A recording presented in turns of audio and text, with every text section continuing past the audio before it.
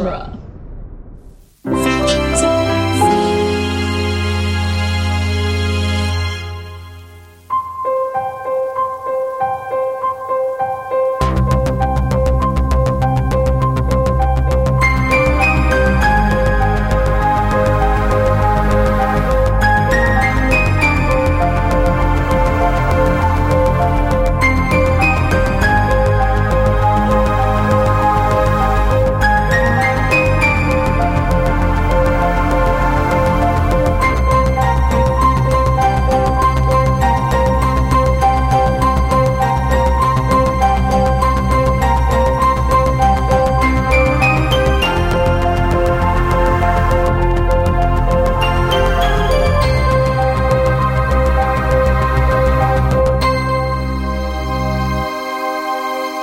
It's Franchiseography, the podcast that digs deep into the entire filmographies of Hollywood's biggest film franchises. I'm Scott Corelli. I'm Nick Jimenez. Today we're continuing our mini-series on the Scream franchise with the supposed conclusion to the meta-slasher trilogy, theoretical trilogy, 2000's Scream 3. And we have a guest joining us to talk about alternate concepts, wacky hijinks, and ill-advised cameos, his fellow podcaster, Niall McGowan. Welcome, Niall. Hey, I'm hoping this isn't an ill-advised cameo, me popping on the show here.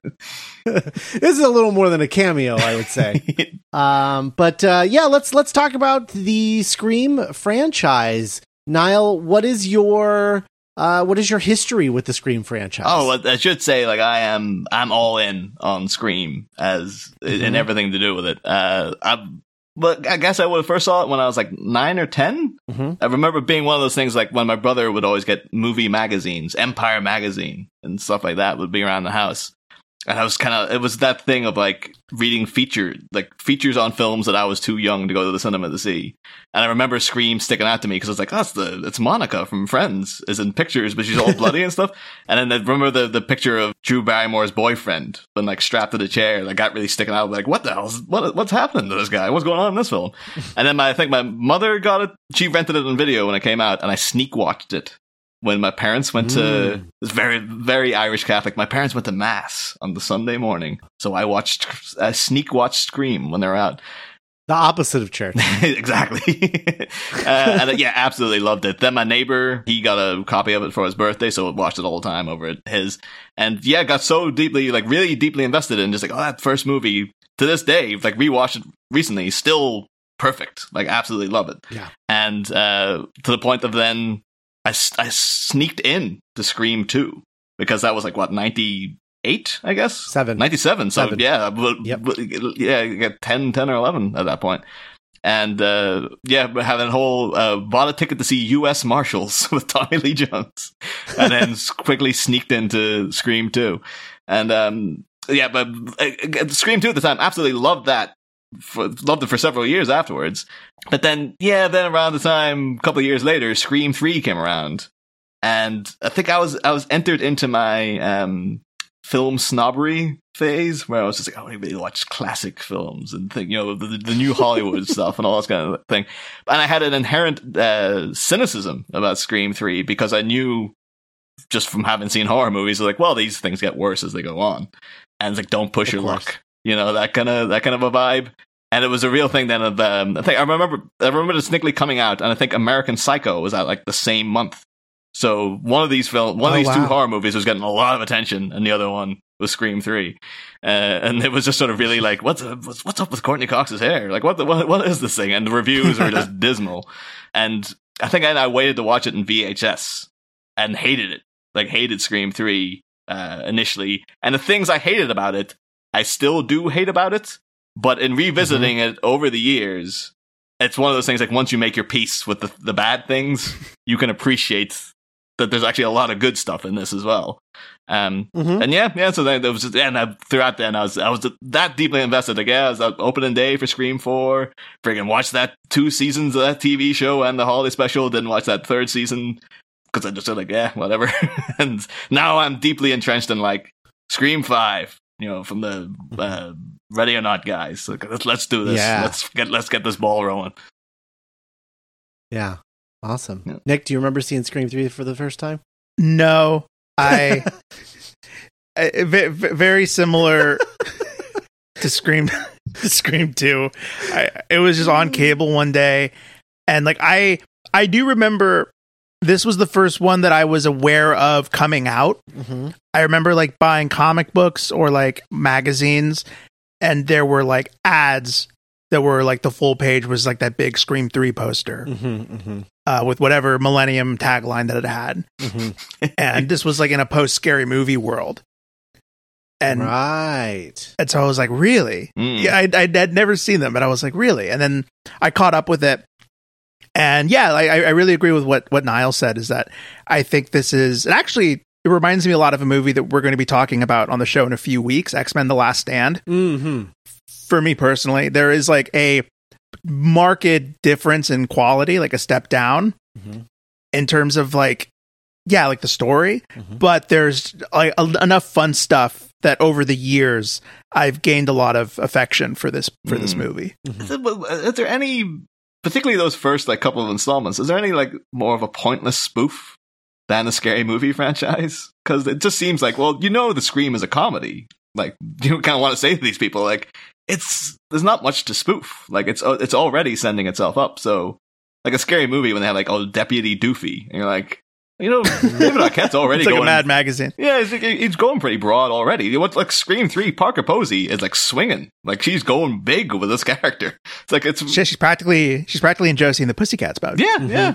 So that whole pitch back then of like, oh yeah, we're gonna make fun of the Scream movies. Like, well, it wasn't just the Scream movies it was making fun of, though. It was like all of the Scream copycats and of that whole slasher ilk that came out post Scream. I Know What You Did Last Summer, Urban Legend, Halloween H2O, all of that stuff. They're recently disowned by Jared Leto, Urban Legend, right? Just flat out pretending like he doesn't even know that he was in it. It's like, come on, dude. I'm of the specific age group where I'm far more familiar with the Zucker brother era of the Scary Movie franchise and the Wayans brothers world, because like those are PG-13. Sure.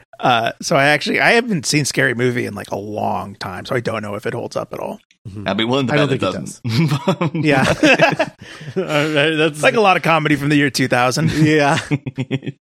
So I saw, you know, I myself being kind of obsessed with this franchise. I remember just thinking like, oh my God, are they ever going to make a Scream 3? Because I had read that when Kevin Williamson sold the script Scary Movie that would become the first Scream, it came with it two treatments for 2 sequels, for Scream 2 and Scream 3. And so I knew that it was always the plan that this was going to be 3 movies and that Scream 3 was an inevitability. And so when is it going to happen? And then the ball finally started rolling, and I was so excited for this to come out. I saw this. I dragged a friend to go see this. I came in costume, dressed as Ghostface. Like, I was so hyped for this movie, and saw it, and sort of left kind of convincing myself that I liked it. Because I was so hungry to see these characters again. But the further away from it I got, I think I watched it and I was like, yeah, that was good, right? And then I went home and I watched Scream and Scream 2 again. I was like, these are a lot better than that one. What happened? But I also remember watching it and seeing the credit for written by and seeing Aaron Kruger and being like, that's not Kevin Williamson. Who's that? What happened? You know, because that whole thing about, as we'll get into in a little while, the whole thing with Kevin Williamson not writing this, like, I didn't understand. I hadn't heard that yet. I don't think it was public knowledge, especially not for I think I was 8th grade in 2000. You weren't getting the trades. Yeah, I wasn't getting the trades. No. I was either 8th grade or a freshman. I can't remember. I guess this is February, so I would have been 8th grade. Yeah, so I was not totally sure what was going on with that. And then I bought it, of course, when it came out on DVD, and I would watch it with the other ones, and I was like, this is just not the same. And, you know, like, I recognized Jay and Silent Bob and things like that, and I thought, I remember thinking at the time, because this was right around the release of Jay and Silent Bob Strike Back, and so it almost felt like it was like a crossover between the two. And I remember at the time being like, well, I guess that's kind of neat, but also that's weird, right? Yeah. Why would you cross those two things Now over? you've got, That like, seems very strange. The View a Screamiverse, I guess. would be, Yeah, like, very weird. Yeah. So I was like, what, are you telling me that Scream happened in the same universe where Jay and Silent Bob exists? And so I was very confused about all of that. But yeah, the further away from it I got, the more I sort of had contempt for Scream 3. And, you know, I would still watch it, but not nearly as much as I watched the first two. And it just sort of became this thorn in my fandom of this franchise of just like, God, I love those first two movies so much, but that third one, like, what a missed opportunity, you know? Yeah. Because I know exactly the thing that ruins it for me, but I don't know. It's at the end of the movie, so I don't know. We'll get there. Yeah, we'll get there. Yeah. So, okay. So Scream 2 opens December 12th, 1997. It opens at number 1 at the box office with $32.9 million, which is a huge opening weekend for an R-rated feature, especially considering the first Scream opened at like number 4 or 5 at the box office with only 8 million. And then that movie ended up just having legs and carrying itself through to the number it got. At the end of the box office run, it opened opposite Flubber in its first week, which only opened to like 6.7 million, which is not what I remember about Flubber. I remember that being a hit, but apparently it wasn't. Oh, we were children. Yeah, that's true. Also, For Richer or Poorer, you remember that Tim Allen vehicle? Nope. My parents had that on video in our little video library, but it was never opened. It was wrapped in plastic. Oh. And I guess gets to that point then, Yeah. like, after a couple of years, like, you can never open it now. Like, you can't ever break the seal. Like, it's more valuable now that it's never been touched. And then Home Alone 3, the chickenpox Home Alone without Kevin McAllister, that opened at number 4. And then opening at number 5 was Steven Spielberg's Amistad. Oh. With only 4.5 million. So that one didn't do great. But so Scream 2 was a huge hit in its opening weekend. A huge hit. It ended up making, over the course of its run, it ended up making almost exactly the same amount of money as the first Scream. I think it was only shy a couple $1 million of hitting exactly what the first Scream made. So it was a huge hit because it wasn't that much more money. The first movie cost, I think, 12 or 14 million, and Scream 2 cost 25. So not a huge jump in budget or anything like that, but, you know, maintained the same amount of money. So a third film was, obvious. Like this is definitely going to happen. We're definitely going to make a third movie. But when was the question? And so everyone was a little tired. And, the cast and crew kind of just didn't want to deal with making another movie so fast after the second one, especially considering they made the second film less than 12 months later. I think that was released. like, it actually going back and looking at the first two movies, which I did leading up to rewatching the third. I was kind of like, oh yeah, so Scream was 96, the next one's 98. And then actually having to constantly double check, like, are you sure it's 97? It's like, they made that the next year. Like, Jesus Christ. Yeah.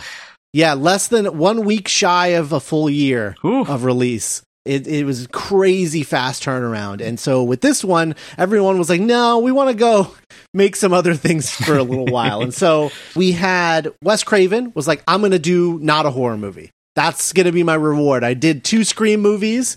I've been dying to not do a horror movie. So I'm going to go make a not horror movie with Meryl Streep called Music of the Heart.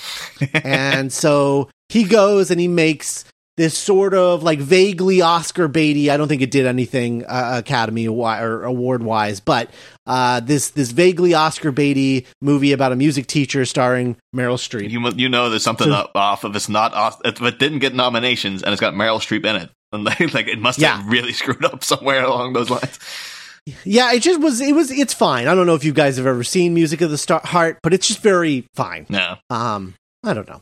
I don't think I've ever seen any non-horror Craven. I don't think any of them have popped up. That's the only one. It's the only one. It's the only one. Yeah, he's never made another non-horror movie. It's just Music of the Heart, and I guess technically, you could say that Red Eye is a thriller and not a horror movie. Yeah, but that's been generous to him, I guess. Like, yeah, it's in the ballpark.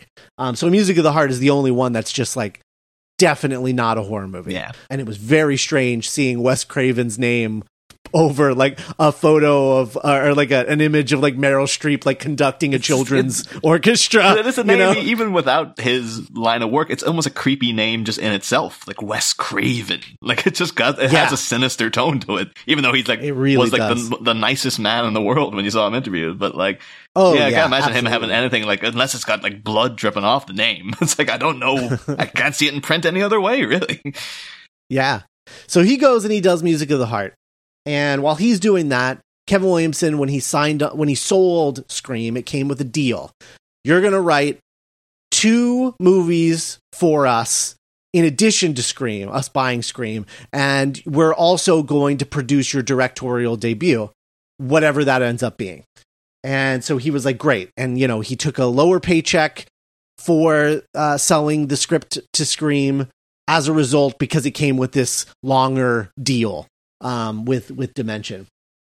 And that movie was Killing Mrs. Tingle, which was based on the first script that he ever sold. And so he was like, I'm going to make this. And so they go and they shoot this movie called Killing Mrs. Tingle. It had Helen Mirren in it. It had Katie Holmes in it. Barry something or other from Seventh Heaven. And yeah, so they went and they shot this movie. So that's what's going on right now. And they're like, we're going to get to Scream 3 on the other side of that. And then something happened. A few things. Number one, in 1998, a year after the release of Scream 2, Gina Castillo was murdered by her son, Mario Padilla, who was 16, and his friend, Samuel Ramirez, who was 15. And they murdered her because she grounded Mario and told him to take out the trash, and instead they stabbed her 45 times until she was dead, and then said that the inspiration was Scream. Scream and Scream 2, that they were huge fans of Scream and Scream 2, and they wanted to be the real-life Ghostface. The judge, upon hearing this defense, that it was violence in the media that caused this, basically told the defense lawyers, that he's going to throw the case out if they try that defense, and refused to let anyone hear any defense related to Scream as a franchise, because he thought the idea of blaming the movies for horrific violence was bullshit. And so he just threw the whole thing out, and they were both, sentenced as a result of that, I think as adults, I believe. And then in 1999, Ashley Murray, who was a 13-year-old boy. This is in England, or maybe it's in Ireland. Ashley Murray, who was a 13-year-old boy, was stabbed multiple times, wrapped in plastic, and left for dead by Daniel Gill, who was 14, and Robert Fuller, who was 15. And they too both blamed Scream, saying that Scream, they wanted to be like Billy and Stu, and decided that they were going to kill this kid who they found extremely annoying. And luckily, Ashley Murray survived somehow, wrapped in plastic. The plastic was wrapped tight enough that it kind of cinched his wounds, and he survived in an alley for 2 days before he was found and then saved. And both of those kids were also sentenced to, I believe, life in prison. And so those two things happened, and this started making people nervous. Everyone at Dimension was really nervous about doing another Scream because of all of this. But, at the end of the day, Scream and Scream 2 made a lot of money, and the judges in both cases wouldn't let them blame Scream. And so they were kind of leaning toward just going ahead and making Kevin Williamson Scream 3. And then, in early 1999, 2 kids shot up their school and killed 13 people and injured 24 others. And of course, that's the Columbine shooting. So the Columbine shooting changed everything. suddenly it was in vogue to blame the movies and pop culture for everything. You saw Marilyn Manson being blamed. You saw The Matrix being blamed. You saw, horror movies being blamed. And it was this whole culture of this sort of 90s goth aesthetic that, in pop culture, and the kinds of things that they enjoy, those kinds of kids enjoy, were caused the Columbine shooting, is what was sort of the general consensus in the media in America. I don't know how it was in other countries, Niall, but in America, everyone blamed everything on Marilyn Manson. And there was definitely like the 90s was marked with that. I think a bit like over here a bit earlier, because there was a very high profile murder apparently inspired by Child's Play 3. And so, and then there was a whole big, and then obviously Natural Born Killers and stuff coming afterwards. There was murders linked to that. So like, not specifically to do with Scream over here, but just blaming movies in general for, exacerbating violent tendencies and things like that that was very in vogue, Yeah. It was kind of like a second Satanic Panic. Yeah. Is what was going on in this era, and it was freaking everybody out. All of the executives, they were all sort of freaking out, and you saw a very quick decline in the level of violence depicted in film. The MPAA became much more stringent than they ever had been before in terms of allowing violence through R-rated films versus just slapping them with an NC-17 until they edit it all out. So that's all going on. And at this point, Dimension is looking at that and looking at Scream, and they're starting to get worried. And specifically, they're looking at the script that Kevin Williamson has turned in for Scream 3. Now, the script for Scream 3 was written by Kevin Williamson and was the same plot line that he had presented in that original treatment. Now, granted, it was altered slightly because of the way that Scream 2 had to be altered due to the leaks of the original screenplay. The original plan for the trilogy was that the first movie had 2 killers. The second movie had 4 killers, in that it was Hallie and Derek were the original murderers who were being manipulated by Mrs. Loomis, who kills them, and then she is killed by Cotton, who decides that he wants to be the sole survivor, and then attempts to murder Sidney. And the movie ends with the two of them sort of dying on the stage. And you don't know who, if either of them is going to survive. That's not the Scream 2 we got. Obviously, the Scream 2 we got were just Mickey and Mrs. Loomis, and so you had the two killers. But there was an escalation because Kevin Williamson's third film was going to open with Sidney, wherever it is that she's living at this point, post college, with a roommate, and they get terrorized by a new Ghostface. This was going to be the opening scene. Her roommate is killed. Sidney fights back. She eventually kills the Ghostface in the opening, unmasks them, and basically is like, I have no idea who this is. And the mystery of the film is, who was this? And why did they do this?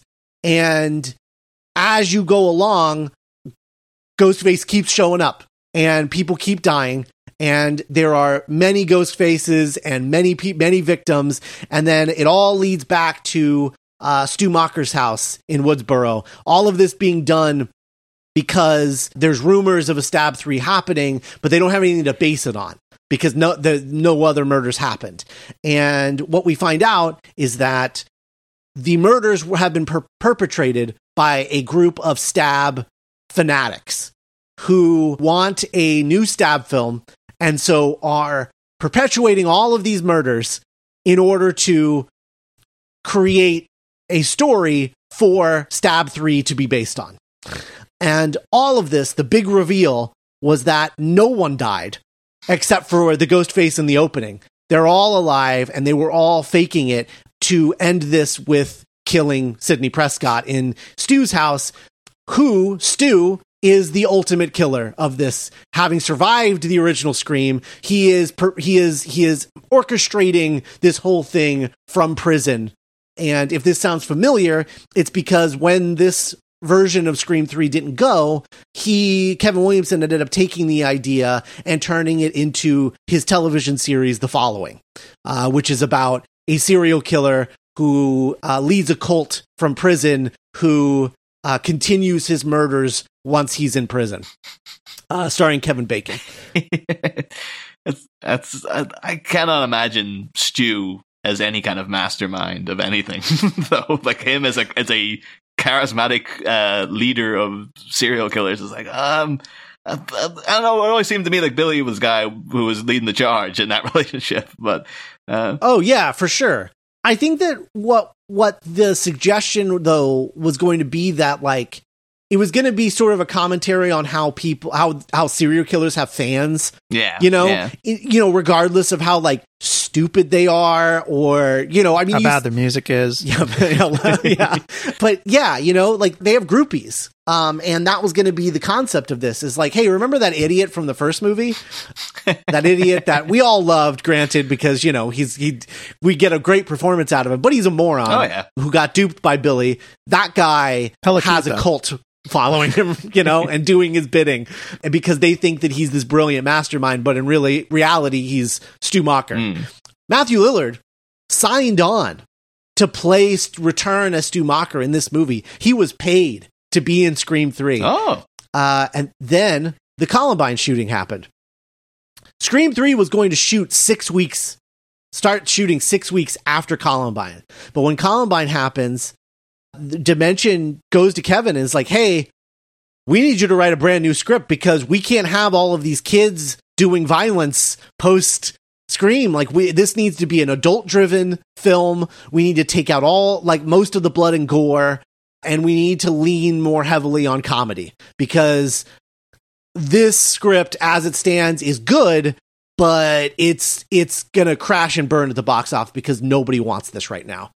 And so Kevin Williamson said, no, I'm not going to change it. I'm not going to rewrite it. I'm in the middle of my own problems because Killing Mrs. Tingle, which is about 3 students who kill their teacher and then cover up the murder, had to go through extensive reshoots by the same company, by Dimension, by Bob Weinstein, because of Columbine. So he tells them, like, we have to scrap this entire movie and start over from scratch. You have to rewrite it, change it to Teaching Mrs. Tingle, make it a PG-13 film, and make it about teaching this woman a lesson, not killing her. And so he had to rewrite everything. And I just rewatched this movie this week, and it's not great. It's really not great. It feels rushed. It feels very forced in certain areas. And it feels very much like the movie it wasn't supposed to be. It was supposed to be the 90s answer to Heathers. And instead it's just this generic sort of forgotten teen dark comedy. Yeah. PG-13, weak ass dark comedy. Yeah. I do remember seeing it like one time when I was a kid.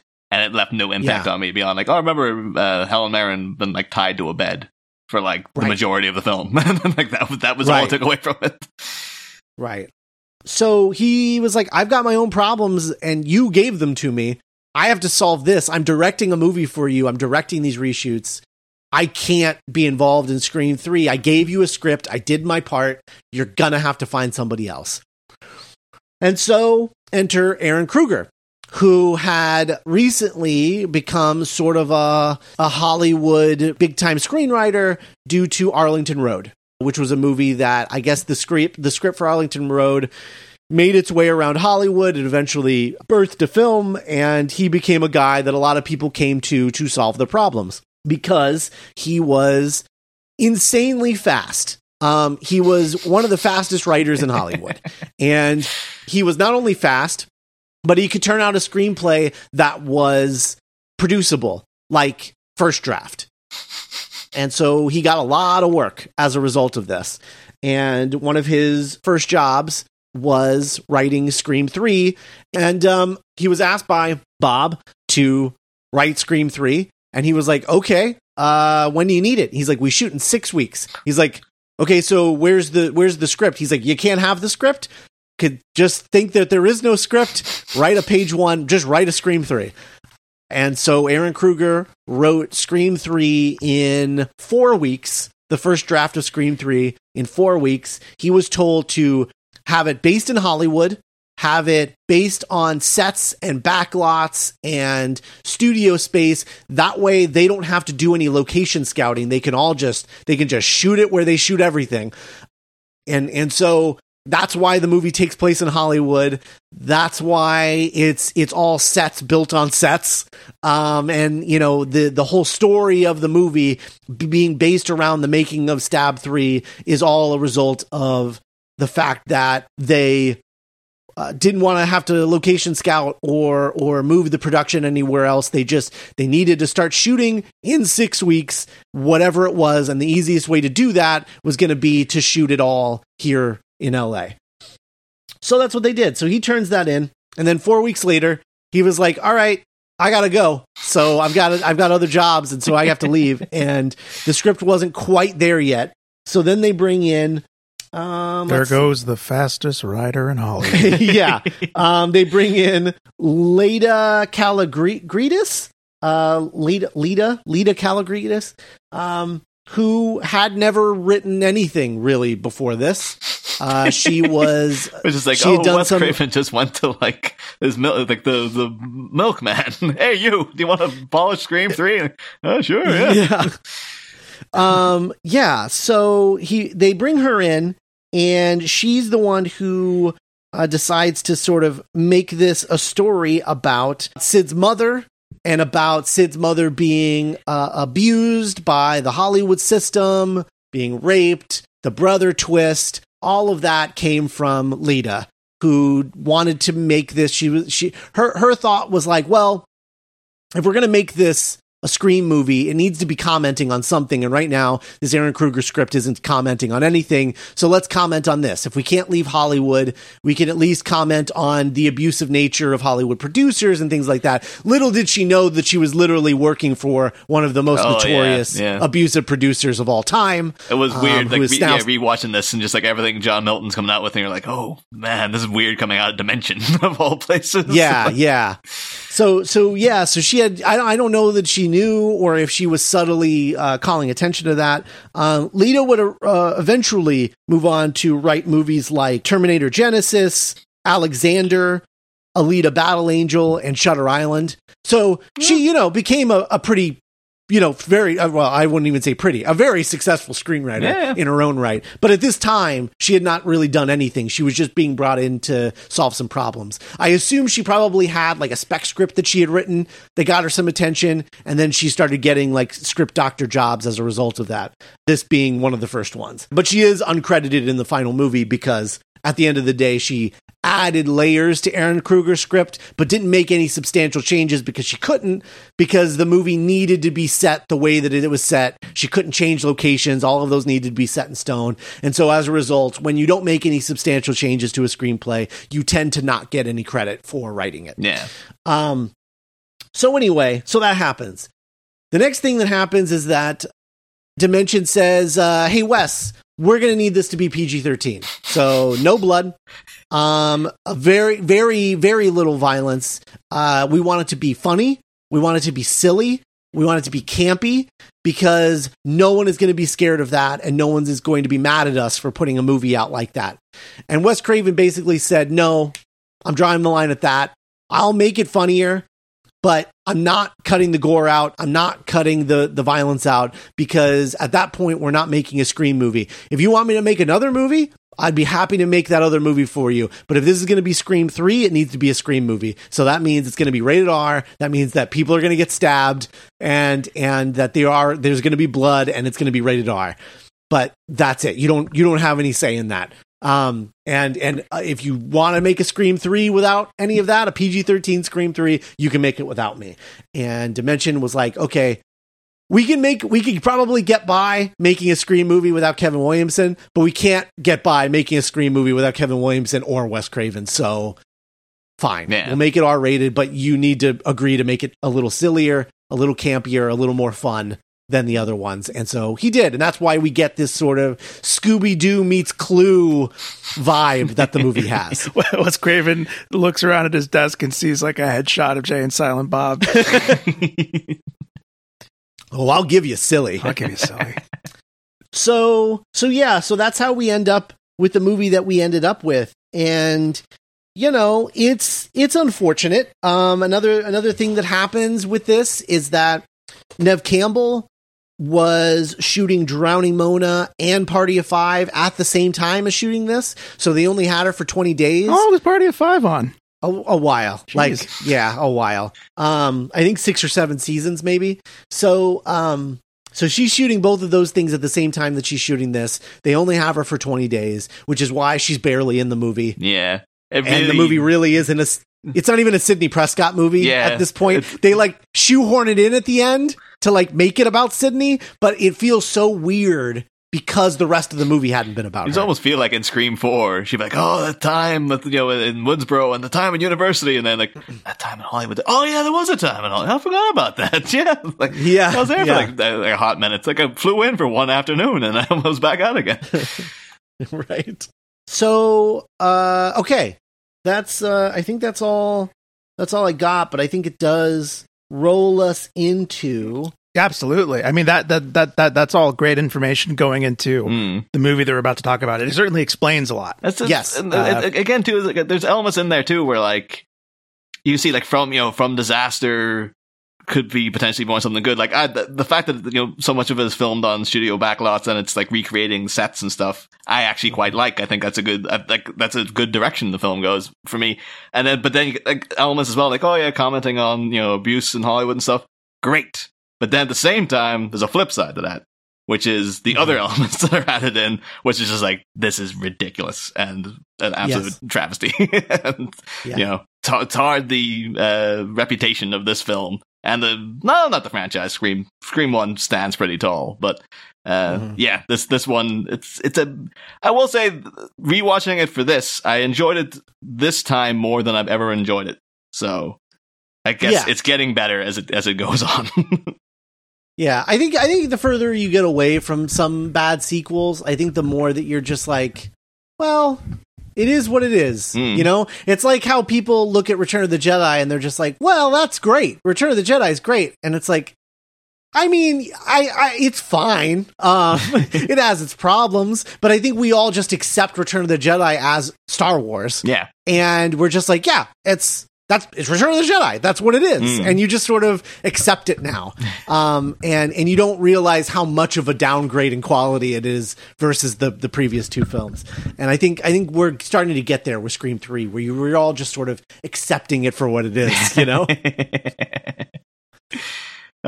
But yeah, I'm within next 15 years. I'm awaiting the Rise of Skywalker is good, actually. You know, those waves of discourse to come about, but we're still a ways out. Yeah, but yeah, I think I don't know if you guys want to, you know, hop on in. Like, would we just do like first scene and stuff, or yeah, we open on the Hollywood sign.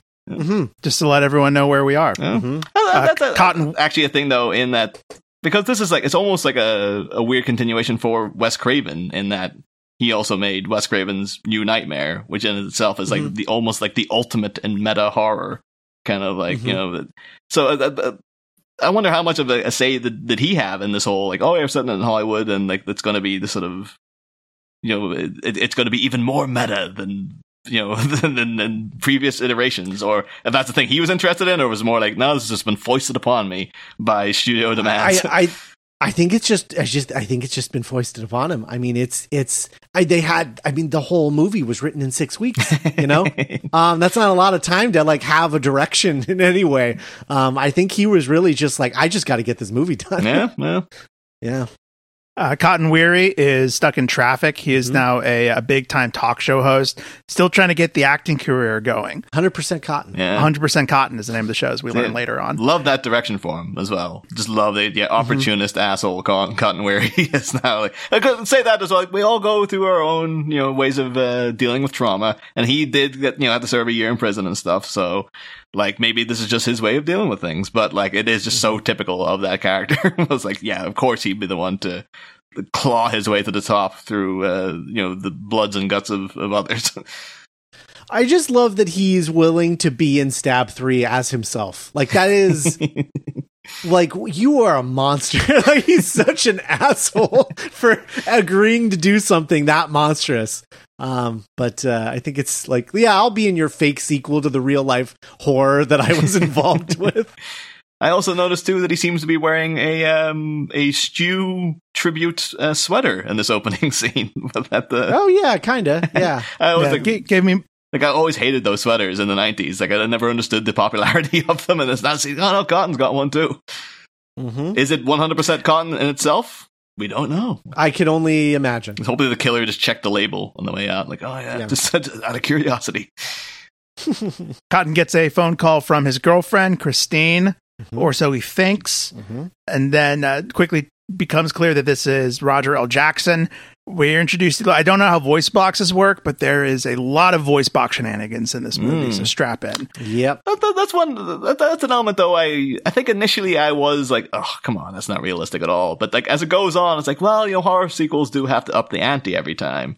And this the idea of like, oh yeah, the Ghostface can now change his voice to T-1000 you, basically, like put on the voices to lure people into, it makes no sense whatsoever beyond the fact, like, who turns out to be the killer is like, oh, I guess he works in Hollywood, maybe he knew how to do behind the scenes trickery or whatever to pull that off. 21 years later, that technology still doesn't exist. Like, we have like the fake stuff, like what is that called, the technology, the fake face technology. Deep fake. Yeah, deep fakes. Yeah, we have deep fakes, but we don't have this. We don't have like a box that you can talk into and then live someone else's voice comes out of it. Like 21 years later, this still doesn't exist. This movie's science fiction. Yeah, I think that's because even in like Terminator 2, I think they do establish like, oh yeah, the machine has to hear you speak first before it can replicate you. This thing is like, oh no, it just has everyone's voices on the side anyway. Like, it's like later on, it's like, oh. Apparently there was a scene where Ghostface is loading the sounds from his computer onto this, and they shot it, and they were just like, this is too silly. We can't put this into the movie. Because it was just Ghostface sitting at a computer, like with the voice changer plugged into a laptop, like loading voices onto it. This was well too. That was like the having to use like pre-edited sound bites as well. It's like, hello, Cotton. And it is like, are you that guy from TV? Yeah, like I like though it's kind of the one bit of fantasy that the series has. It's never really explained, like how the voice altercation works. So Cotton is on his way home. His girlfriend Christine, played by Kelly Rutherford, aka Lily Vanderwoodson, Serena's mom from Gossip Girl. From Melrose Place at this point. But yes, absolutely. But her iconic role is obviously Gossip Girl. Never seen a second of Melrose Place. I've seen many seconds of Melrose Place because my parents watched it in the 90s. Okay. See, I've neither seen Melrose Place or Gossip Girl. So now I feel like I'm really on the outs here. Oh boy, Niall. We get some bitchin' new metal playing in Cotton's apartment. That's a really good sign of things to come soundtrack-wise. Yeah. Well, this is the Creed song, right? What If? I think you must feel right at home, Scott. It's like, oh, there it is, the dulcet tones of Chad Kroger once again gracing your eardrums. Oh no, that's not Chad Kroger. Oh God, Creed sorry. is no, my mistake. Yeah, my mistake. Oh. Creed Scott Stapp, I think, is his name. Yeah, Scott Stapp. Yeah, this is the one. Have either of you seen the music video for What If, where the band is getting killed and terrorized by Ghostface on the set of their music video?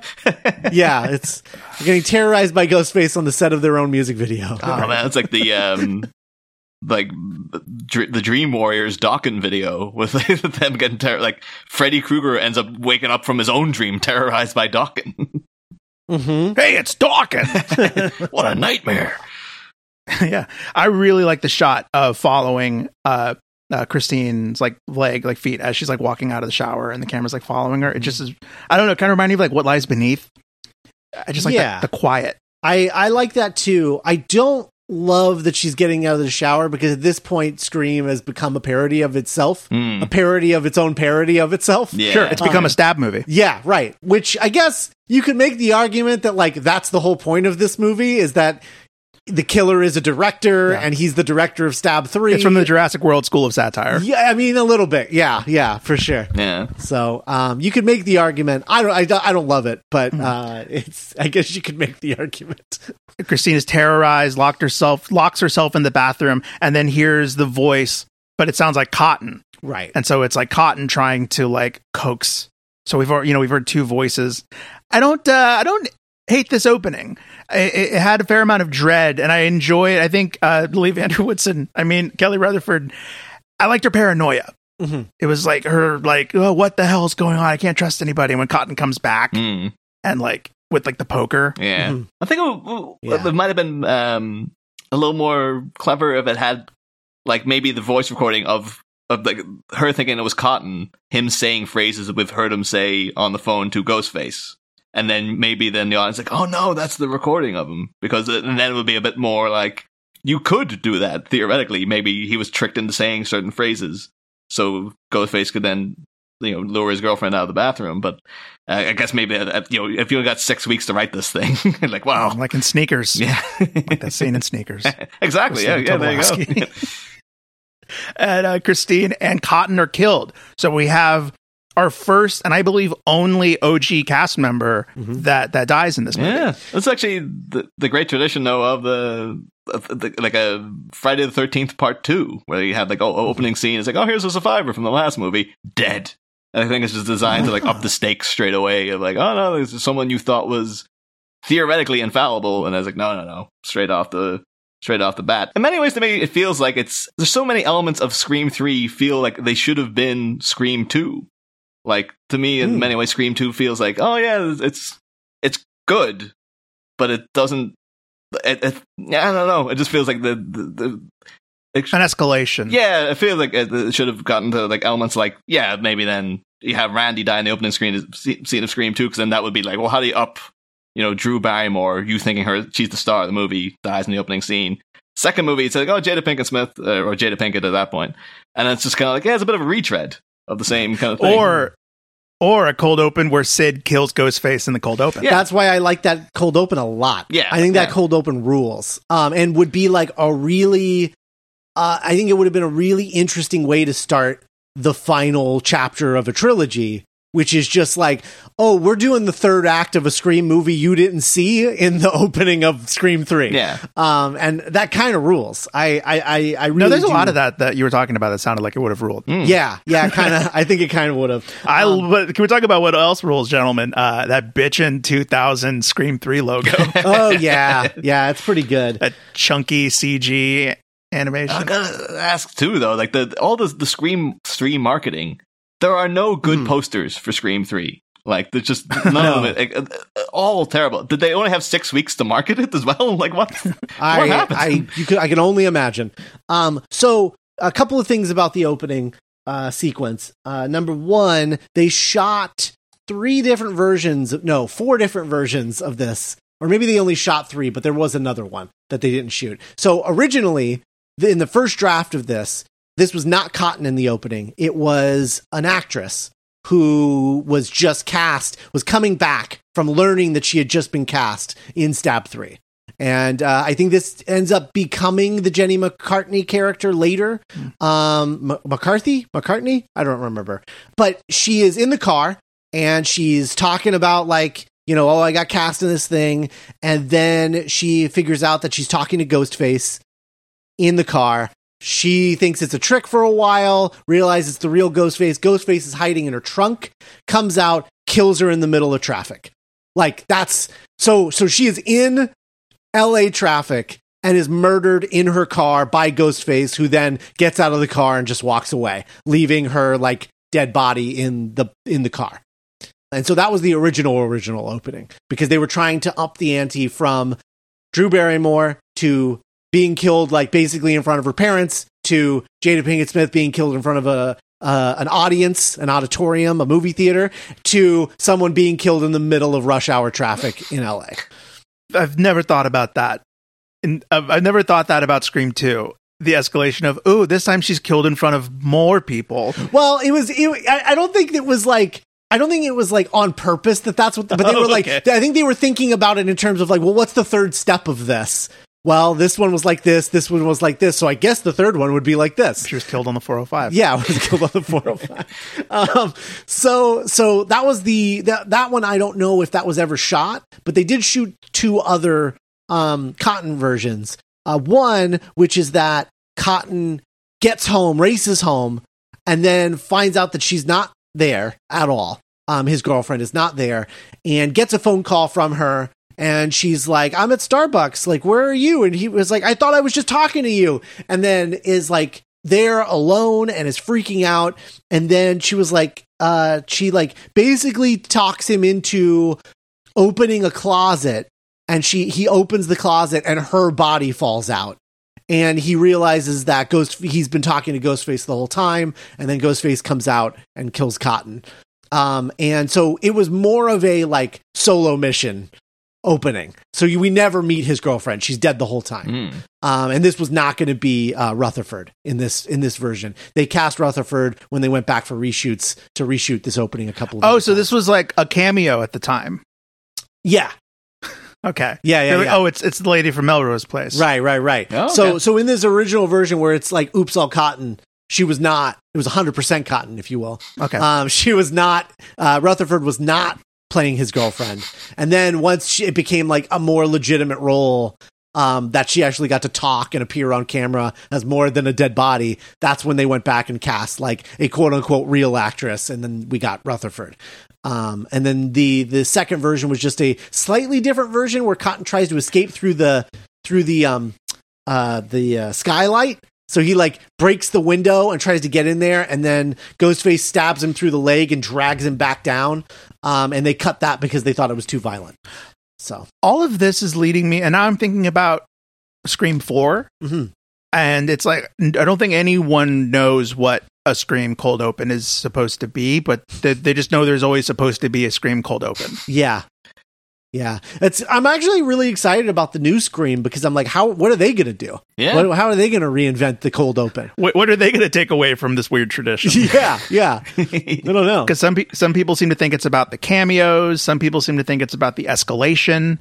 Yeah, I think I actually thought that was one of my favorite elements of Scream 4 was the openings upon openings upon openings. Like I thought actually it's like I agree with you, but it's ironic that it's kind of the most Scream 3 thing the movie does. Yeah, that's true. Well, so after the crazy 2000s logo, we learned something very important, listeners. Sydney has a dog. Yep. And Sydney has a big old golden retriever. Hopefully she gets someone good to take care of this dog throughout the rest of the movie as well, because it just seems like, she seems to be way out in the middle of nowhere, but presumably she has at least one neighbor who can look after this thing. That would be great if they cut back to like she hired like a kid to babysit the dog. She's like, Miss Prescott, I don't know. It's just the end of like one of the many endings was like, the dog was Ghostface the whole time. It had a modifier that could change barks into human voices. Great. One thing I do want to mention is that when the initial trailer for Scream 3 came out, the internet, this was one of the first examples of the internet totally breaking down a trailer to the extent that they figured out the whole plot of the movie. And so everyone, like the whole plot of the movie was just like sort of guessed online because like Cotton is in it, but he's only in a scene where he's talking on the phone and then he's not on the rest of the trailer. And so they were like, oh, I bet he's the cold open death. And like everything was sort of guessed. And this had been a whole thing. This had been a struggle for them for a long time. When they cast the roles originally, when they heard Carrie Fisher was in it, they were like, oh, they're making Stab 2. And Carrie Fisher is playing Mrs. Loomis in Stab 2. And Patrick Warburton, well, he's going to be playing Cotton in Stab 2. And like, so people were like, they were trying to figure it out, and it was just it was a really interesting history, sort of going back to like these old websites back in the 90s. An ancient tradition was being born before our eyes. Yeah, reading these message boards of everyone trying to figure out what the movie was about. And like so many things too. Like now, just those two suggestions. Like, I kind of wish I saw that movie.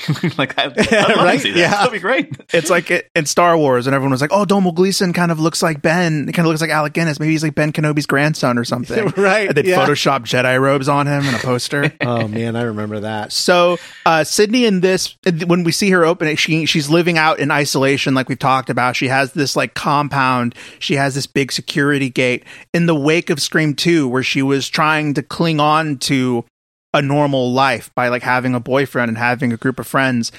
In this opening scene, we see that she's chosen isolation. She's chosen to burrow down and protect herself.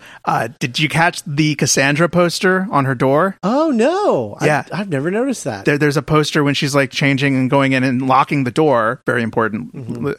There's like a Windsor College poster for Cassandra. That So she still starred in it. Yeah, like in the she did it. aftermath, that was a damn good production. Let me tell you. Man, David Warner like stands up and slow every night just sold out, completely sold out. That would be great publicity. It would be like that lady Yeah. who just had like the freaking serial killer after her. She's still on that thing.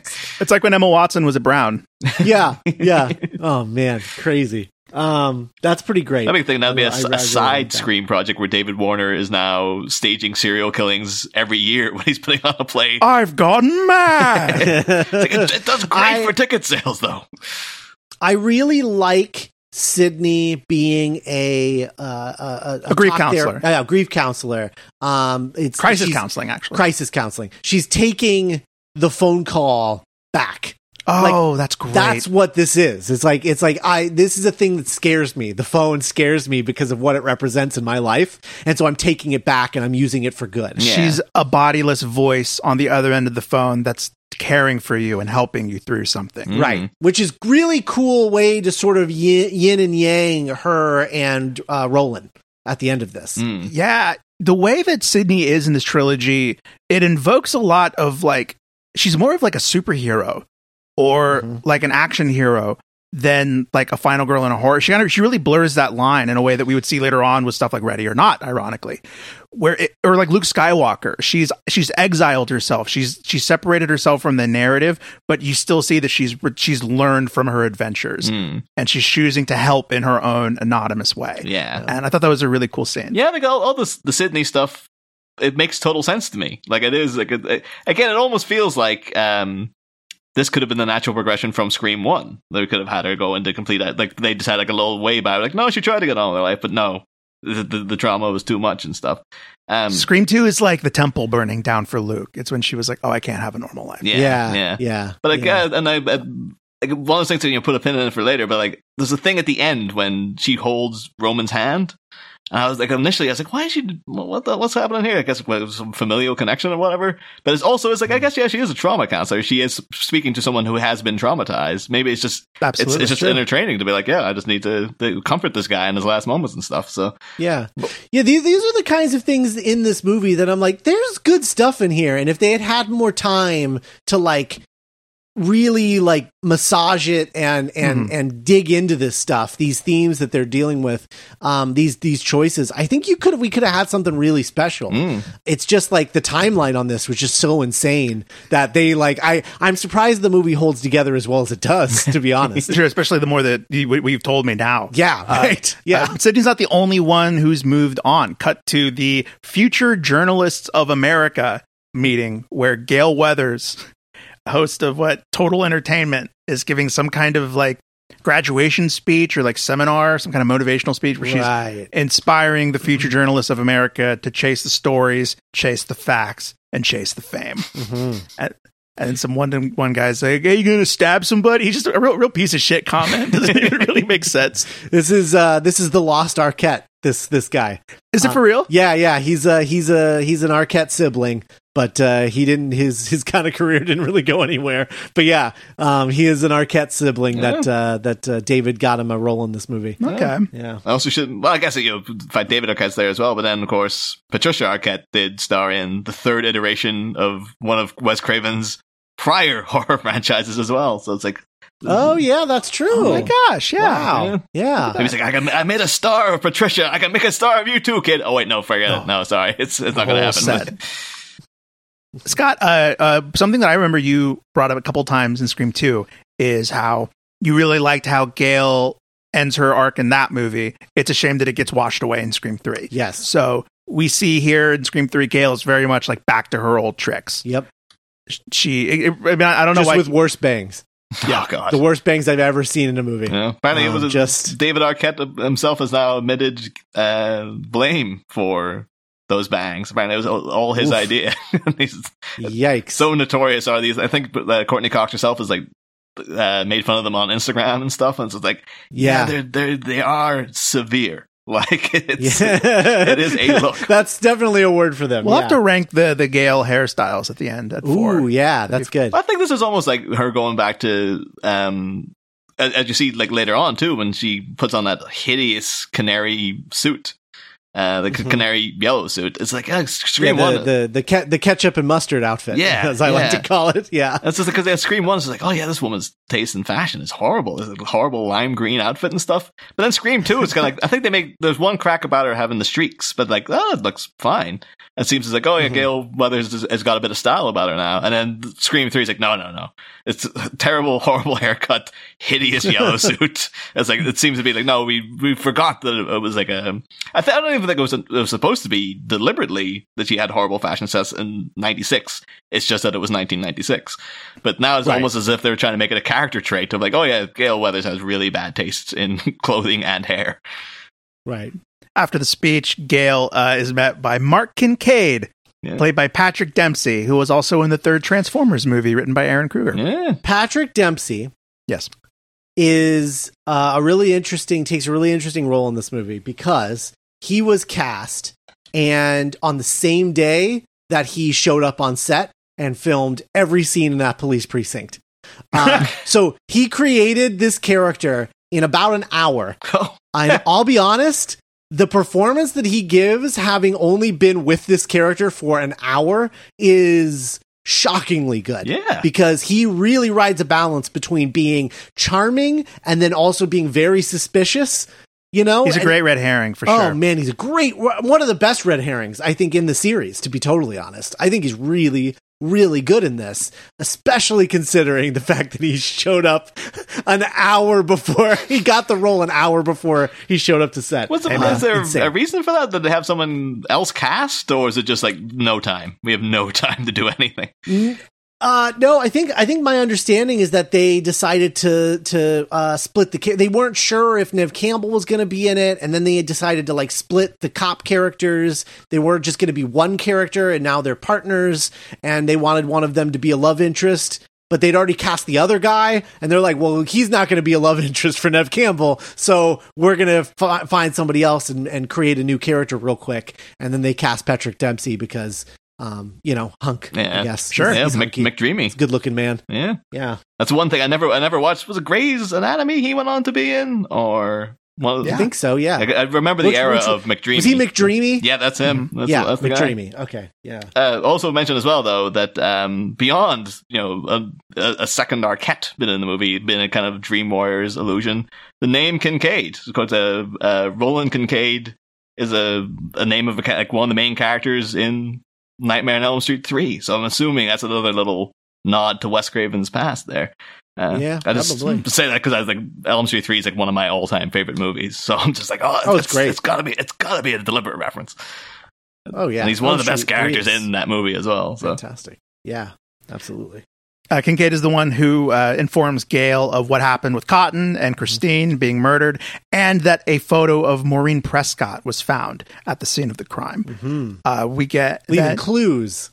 A clue has been left for the first time. Yeah. Someone is leaving a clue. Leaving clues behind. Yes. Cut back to a grand tradition in the Scream franchise, news delivery via television, or story delivery via the news, where Sidney sees on the news about Cotton Weary's murder. And then we get a Red Right Hand remix as we cut to Hollywood and Sunrise Studios. What did you think of the Red Right Hand remix, Scott? It's good. It's solid, I think. It reminded me a lot of in the Bourne Ultimatum when they had Moby come in and do a new remix of Extreme Ways. I think it irked me somewhat though, because I'm a massive Nick Cave fan and love, like most people love Red Hand, so you're just like, it's going to be in the movie. And then when it does kick in, you're kind of, oh, here it is. And then the fact that it's different, you're like, oh. You just have your expectations built up. And then it's like, no, we remixed the song. I think Nick Cave did it specifically for the movie as well. Which I was looking through the lyrics to try to find out, like, if there's any allusions to the plot line and stuff. But not really. It seems as if he just did it maybe for a paycheck. And then was like, yeah, I'll write a version of it. Fine. And then... like, there's some sort of allusions to like bloodlines and stuff like that. I was like, I don't know if that's anything to do with. It's supposed to be because Red Right Hand, the original song, is like, well, it's a figure of death traipsing through the town and stuff. But it seems that the lyrics of Red Right Hand 2 are specifically addressing Roman, maybe. But then I don't know. Like, it seems to be very vague. So, I have to ask Nick Cave himself. Yeah, we meet the cast of Stab 3. And the crew. We meet Roland, the director of the movie, and he's like very put off about the movie being stalled. Is very like, why me? I can't believe this is happening to me. We get one of my favorite. So like they have the argument, the cast and Roland, about like if this movie had anything to do with Cotton's murder. And Kincaid and another cop are like walking past the set. It's like a set of Sidney's house, and they're like, "Hey, do you think this movie had anything to do with Cotton being murdered?" And the guy's like, the victim was stabbed. He was in Stab. We're like, no, I got it backwards. Yeah. And he was making a movie called Stab. He was stabbed. Yeah. That second cop is like one of my favorite characters though, because he's so weary of everything. He's beyond Cotton weary, this guy. I like him like most of the time. There's only one line coming up that I really, really hate because it feels like bad improv, but we'll get there. No. We meet the actor Tyson, who is playing the Randy proxy in Stab 3. Who everyone online thought was for sure going to be playing Joel in Stab 2. Great. Yep. Some things never change. Yep. I really enjoy it. Tyson's the first one to just throw it out there and be like, well, what if it's Sidney? And I appreciated that because it's like, that's such an obvious move, the third one to make. There's a deleted scene where they're, after Jenny McCarthy dies, they are all talking about, who's next and who could be the killer and all of this. And it's this really great scene where that character is talking about like, well, in these kinds of movies, this happens. In these kinds of movies, this happens. And it's like, and everyone just like, you really are playing Randy, huh? And he was just like, man, and he gets really mad and it's funny. Tyson's one of my favorite. Well, we'll talk about it. He's one of many really cool, funny new characters that this movie introduces and doesn't do a whole lot with. Yes, that's true. That's true. Other than raise the body count. Including Emily Mortimer. I love Emily Mortimer in this movie. I love the like character that she's playing on top of her character. Yeah. She won a talent search and is playing the Sidney Prescott proxy. Emily Mortimer, who in the original draft of the script, right before shooting, they cut this. She was the other killer, and she was dating Roman, and it added this other layer of, oh, he's Sidney's brother, and he's dating the actress playing his sister. Ooh. And there was like this added like weird kind of horror movie creepiness. Yeah, this creepy layer of incestual creepiness. That was kind of interesting. And I would have loved to have seen Emily Mortimer play a killer, but they ended up not going in that direction. 2 killers, 3 movies in a row might have bugged me. Yeah. Yeah. I'll be honest, I don't like that it's only one killer here. I feel like it should be more. Well, I mean, you can't beat Scream 3 with it being like a cult. That's amazing. Yeah, right. Yeah, that would have been incredible. Yeah, for sure. For sure. Oh, can either of you tell me who Jenny McCarthy is supposed to be playing? Is she like Tatum? Is she a character from Scream 2? I don't think so. I think she's playing an original character. Yeah. Because you assume that Tatum would have died in Stab 1. Because she makes that comment about how she gets out of the shower. She's only in 2 scenes. Yeah, she's only in 2 scenes. Yeah, she makes that comment about that. And so I think she's just... Is she almost kind of playing herself? Because was she kind of a celebrity at this point because of like the MTV stuff? Yeah, because it's like Singled Out and all of that. Yeah, it was like her and Carmen Electra were like the big people at the big... Yeah, this type of actress at this point. Yeah. Gail visits the set of Stab 3, is really taken aback by the accuracy of it. And I thought that was kind of cool. I mean, it's weird. I never think of that as being Sidney's house just because the surroundings are so different because it's in a soundstage. Well, they do this really cool thing. I think Wes Craven shoots this really well, this scene in particular, where you kind of get a vibe for what's going on, but you don't have the chance to really take it in. He doesn't give you any solid establishing shots, really. He's constantly moving the camera, constantly cutting around. Patrick Lucier's constantly cutting around. So you don't get a good look at it until Sydney shows up on this set. Right. And then you're like, oh shit. Okay, they recreated everything. Oh my God. Yeah. And I think that rules. So speaking of rules, at this point we are introduced to Parker Posey, who is playing Gale Weathers in this movie. Fucking love Parker Posey. Yeah. And this is a great Parker Posey performance. Oh yeah, fantastic! Like I don't think Parker Posey is ever like bad in anything. I think he's one of those sort of guaranteed sort of knockout actresses. Really, when she comes into, was there any chance that was she like in consideration for Gale Weathers when the original Scream came about, or would she have been too young at that time? Because it seems like it's almost like an in-joke because she's so well suited to that part that you're like, yeah, I can imagine that maybe it was neck and neck between her and Courtney Cox, and now they've done it this way. No, Courtney Cox is the only person that auditioned because she went after it after reading the script. They hadn't even started auditioning for the character yet. So maybe she would have gotten the call.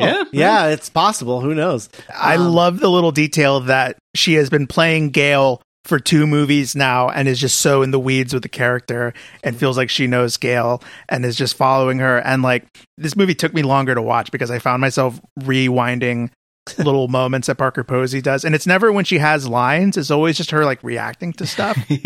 Sometimes it's almost as if I think it's just the natural charisma of Parker Posey where there's lines she has, particularly when they have the confrontation with John Milton, and she does this whole like, you're obsessed with her and you're obsessed with our daughter, and it's so over the top. But it's like, and if any other person was doing that in a Scream movie, you're like, this is too much. But because it's Parker Posey, you're like, okay, yeah, it works. I'm going with this. I would say it is too much for a Scream movie. If this was a normal Scream movie, I think Parker Posey would be very much out of place in the movie, but because of the overall sillier tone, I think she fits everything very well. She understands the assignment. She definitely understands the assignment. I think that a lot of the other actors are very confused about like, wait, this tone feels different than the other Scream movies. Which way are we going with this? Wes Craven just turned to Parker Posey on the first day and was like, camp. Yeah. Just like, oh, okay. Lead it. Roll with it. Yeah. Lead the tone. We meet Dewey. Mm-hmm. Dewey has left Woodsboro and is in LA. So it's weird. Every person in the audience had to have been like, oh, he's dating Parker Posey. But it isn't revealed until like the next scene. Gale treats it like, whoa, you guys are dating? And I'm like, of course they are. Yeah. Look at their body language. That would have been weird, though, if they also had the Emily Mortimer Roman thing going on. So like, oh, so he's dating a woman playing his sister, right, and Dewey's dating a woman who's playing his ex-girlfriend. It's like, it's incestuousness upon incestuousness. It's just too much. We see that they have reset after Gale hopping in the ambulance. Things didn't work out. Not unlike Han and Leia in Force Awakens. Their base natures overcame their love for each other, and they were driven and kind of settled back into their old ways. It's the Dewey Gale way. It almost feels like you have to have every movie starts with them reconnecting after having broken up. How do you feel, Scott? I don't like it. I don't like it because I don't like the reset because I think it would be. I think the reason that I like Gale's arc in the 4th film so much is because she is happy, but also not content with the life that she has. Like, she loves Dewey, and this life is very peaceful, but also she misses the chase. She misses journalism, and she's trying to kind of weasel her way back into it. And the murders start happening, and then that leads the ball rolling. And I feel like I wish that was more of what was going on here than them sort of bringing the murder to her, and being like, hey, you ready to get back in there? Like come out of retirement. It just doesn't, I don't know. It just doesn't feel right. And I don't like it it just feels like a rehash and less good than Scream 2. I think the rekindling of their romance in Scream 2 rules. And here it just feels blah. It feels like an afterthought, and I feel like their chemistry isn't even as good as it was in Scream 2. You know, it was really this scene between Gale and Dewey where they're doing the back and forth, and it echoes so much that, like you said, Scott, their encounter in Scream 2. Mm-hmm. This was when I like clocked that everyone is just like a little bit dumber. Yeah. Where it's just, you're missing that Kevin Williams sharpness, and they feel a little less alive. And it reminded me a lot of Last Stand, where I'm like, I recognize these actors and these characters, but that life behind the eyes isn't quite as there. Right. Mm. Yes. 100%. Yeah. Yep. And we meet Tom, who's playing Dewey. He's like a total 2000s babe. And I love the red herring joke that he makes about like, maybe I'll cut your brake lines Yeah. to Dewey. Yeah. Or Gale. Yeah. He's a douche. He's this a guy. douchebag, yeah. He's a big douche. Yeah. Well, so there's one moment between Dewey and Gale that I really do like, is when she's got the camera sneaked into her bag, and he just sort of like voicelessly sort of looks at it to indicate that he knows that's happening, and she's like, Oh, yeah. like, okay, oh, fair enough, yeah, I have got this. You know, it does indicate like, oh, no, Yeah. these two people do really know each other. He completely knows exactly what Gale will do as soon as she sets foot on set. It's that great feeling of two people who have been in a relationship and known each other for so long that they don't get to, none of the normal BS or tricks can get past the other one. Yeah, Right. yeah. Right. I do really like that every actor from the first two Stab movies, David Schwimmer, Tori Spelling, all of them realize, oh, this is a bad idea to make a Stab 3 not based on reality, so we're not going to do this. Everyone except for Parker Posey's actress, who's just like, yeah, I'll do another one. I don't care.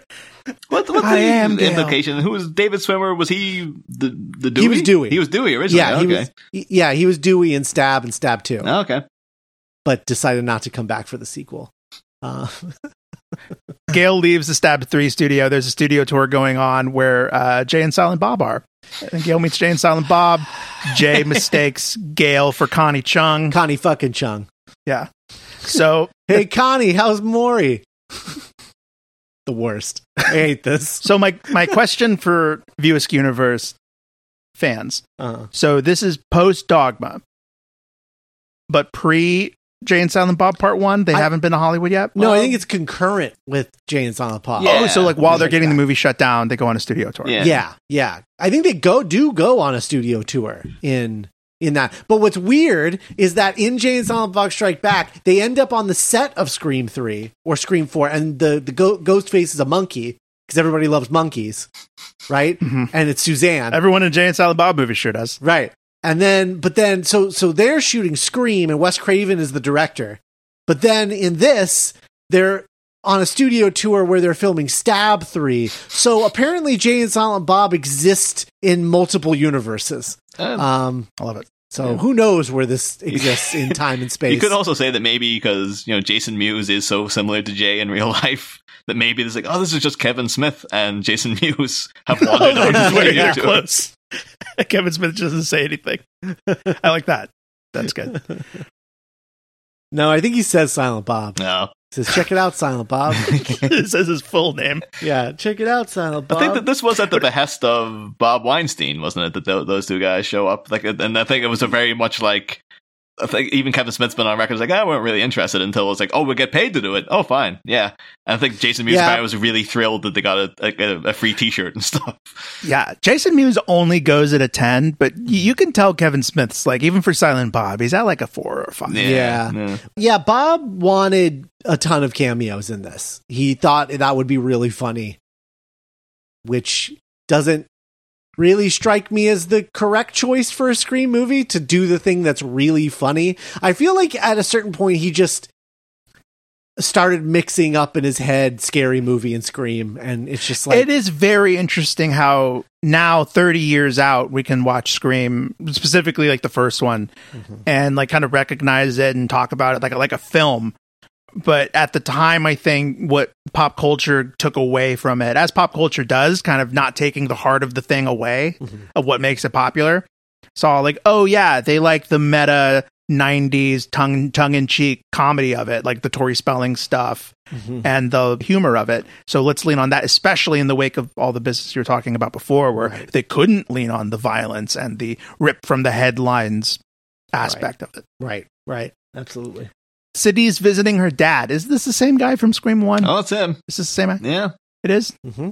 That's just nice to see him. It's like, oh yeah, it's Neil Prescott. There he is. It's like the real blink and you miss it role in Scream 1. And it's like, well, not that you miss it, but like, it's just such a, it's plot point role. And I was like, yeah, it gets a little chance to actually act and breathe in this thing. I'm not sure if the actress playing Maureen is the same actress that was in like the photo in the first Scream. I'm not sure if that's the same person.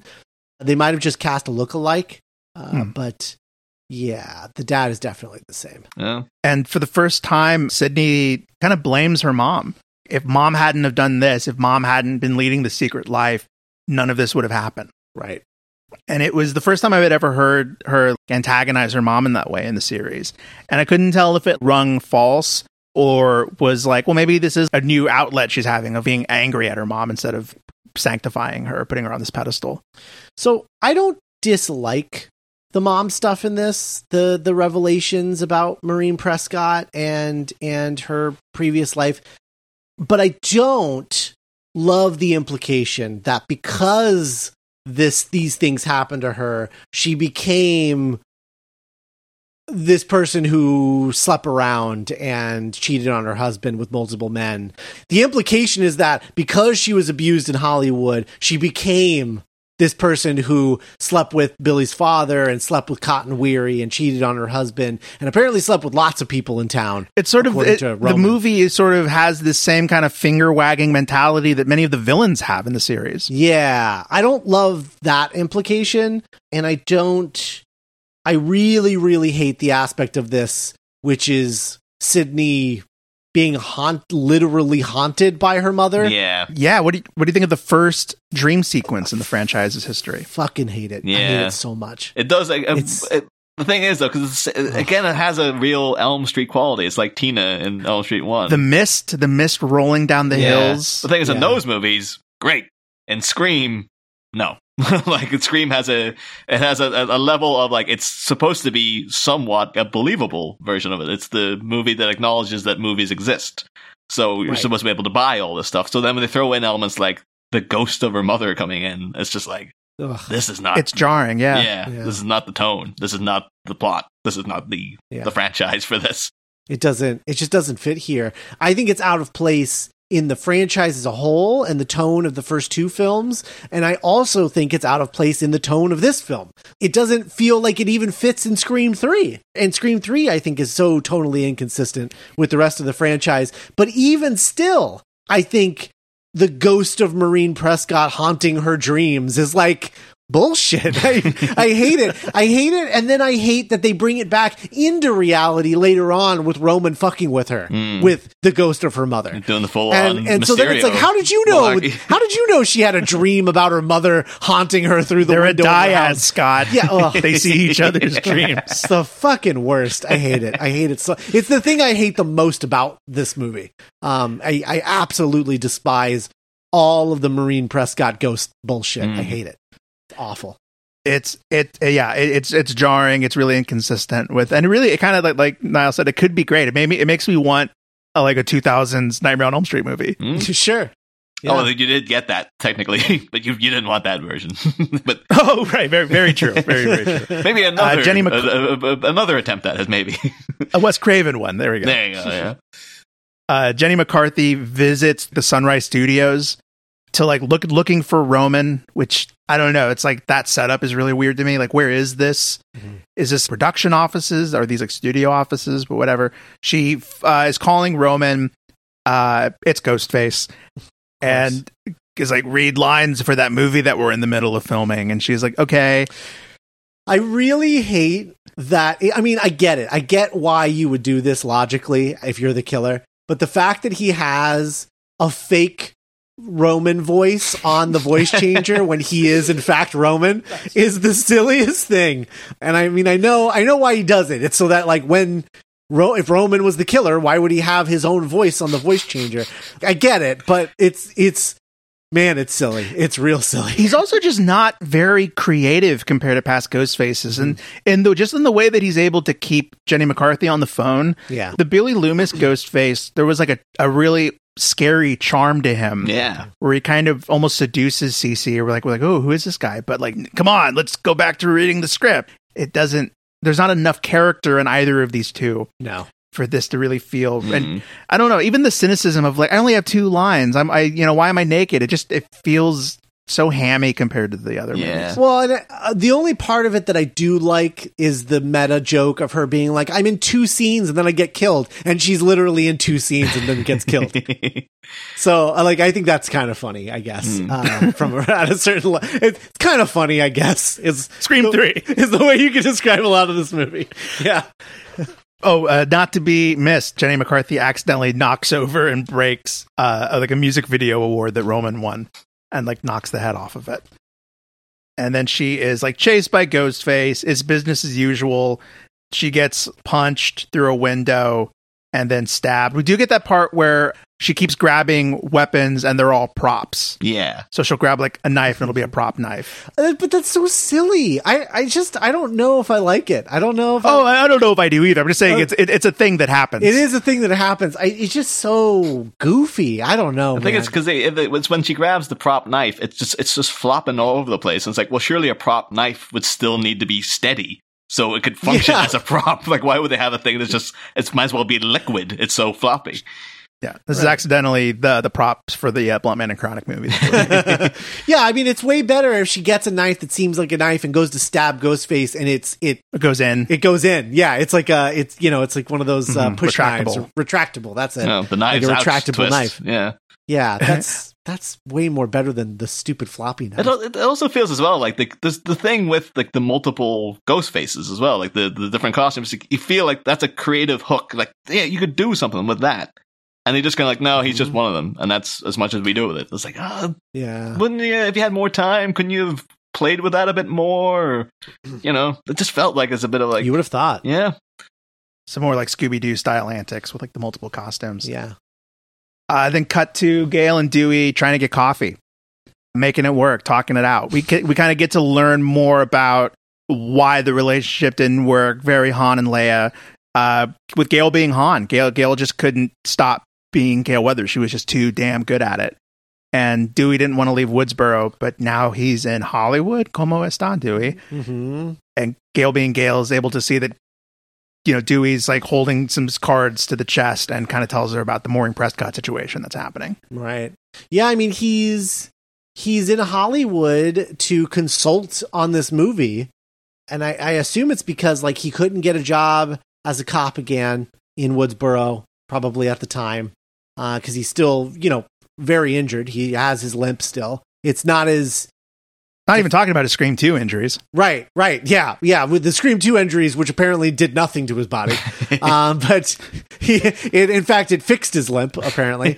But hey, wow. Yeah, wow. Well, you did me a favor, Ghostface. It was like the Grandpa Joe dance. Yeah. So yeah, he's consulting on this movie for the paycheck and then ends up in a relationship with the actress playing Gale. But I also feel like there's a part of me that thinks, and I don't think they make this explicit, but there's a part of me that thinks that Parker Posey is only dating him to get further in the head of Gale Weathers, and that she doesn't really care about him, really. And yeah, so like, I don't know. He's still a sap, he's still a sucker. She tells Gale about the file on Sydney that was stolen. Mm-hmm. Right. Wonder where that went. I don't know. And then Dewey gets a call from Jennifer, Parker Posey's name in the movie, and they go to visit her house where we meet her security guard, played by Patrick Warburton. Yeah. So the studio tour mentioned the Seinfeld set. They're like, oh, over here's where they used to film Seinfeld. And then we meet Putty. Yeah. Right. It really does make me shudder every time he calls Dewey Dewdrop. Like, it's such a... I don't know why that nickname sticks in my craw so much, but it's just because he has such disdain for Dewey, and he's so condescending to him, and every time like, yeah, Dewdrop. It's just like... It just makes you want to punch him the way he says it. Patrick Warburton, not unlike Parker Posey, in that he knows exactly what kind of movie he's in this time, but like would be very out of place in any other Scream movie. Yeah.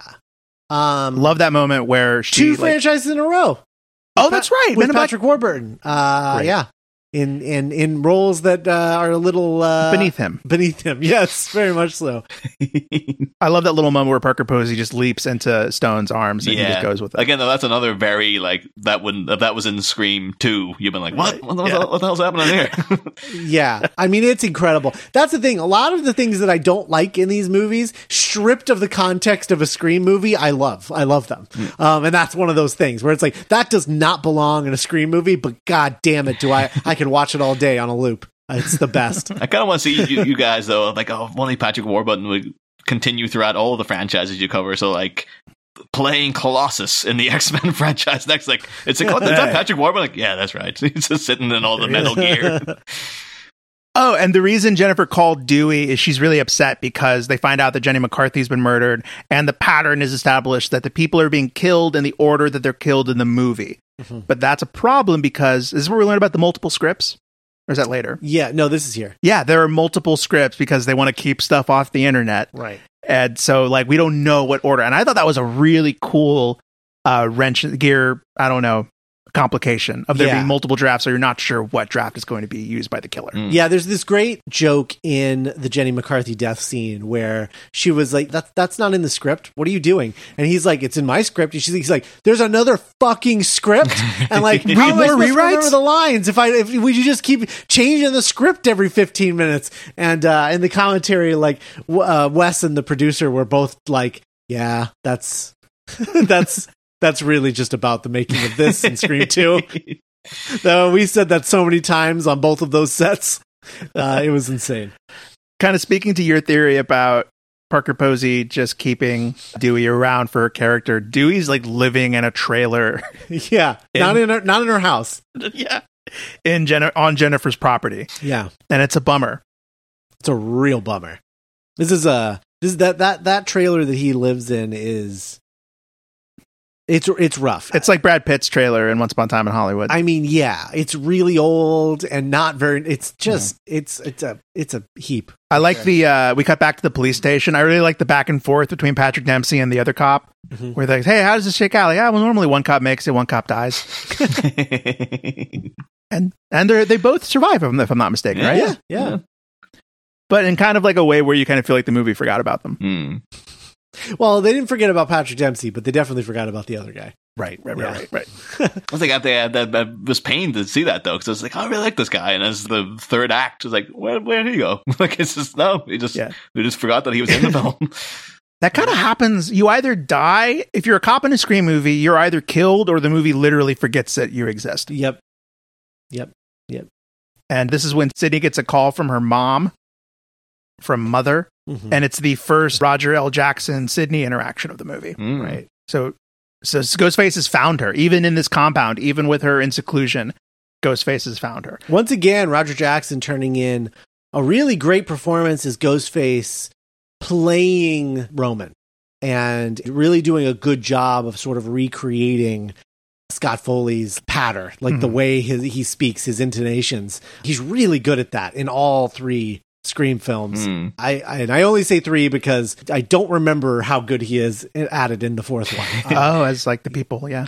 I'll be curious when we get there. There's just something really magical about Roger L. Jackson saying Sidney. Yeah. There's something quite like always strange too in all the Scream movies where it's like when Ghostface calls, he has this familiarity with Sidney. Where it's just like, yes, it's us together again. Where it is kind of like that because like, oh, these two performers are together again. But it's like, well, every time it's a different person, though. So it's a bit of an odd kind of oxymoron in that way of like, you know, the familiarity with complete strangers speaking for the first time. Yeah, a different person with a different beef with Sidney for different reasons. Speaking of Scott Foley, we cut back to the rap party that they're all having. Tom is ripping pages out of the script. They're like, show's over. Emily Mortimer's being really like, oh, well, I wanted to be in a movie, but I guess people are getting murdered, so like that's bad. Oh, Emily Mortimer. And Gail is spying on this party as it's happening. She sees Dewey going off with Parker Posey, and then Gail and Dewey have it aside, and that's where we learned that there was a 2-year period before Maureen met Sidney's dad that no one knows where she was. Mhm. She just fell off the face of the earth. Mhm. But all of the photos that have been left at the scene of the crime have been from this gap in Maureen's life. Right. And again, it feels so unscream to me. But it begins as a very Scream-ish sequence. But then the conclusion is not at all, where you get the sinister faxes start landing in. And they start getting new script pages in. Which is like, Oh, right. That does happen before Sydney shows up. That's yeah, right. but what happens before all of that is Patrick Warburton is rating the trailer. oh yeah. And makes that really below the belt joke about Tatum. Yeah, what the hell was that? Like, that just comes. Yeah. Why does he hate Dewey so much? What is this guy's beef with him? While he's on the phone with Dewey, and then we get like the Dewey. There's also a Dewey voice change, and like and then Stone like survives the stabbing. They all find him. He collapses, and that's when like. Is it supposed to be Then, the like, implication though that maybe he has a thing for Parker Posey's character and he resents Dewey being there?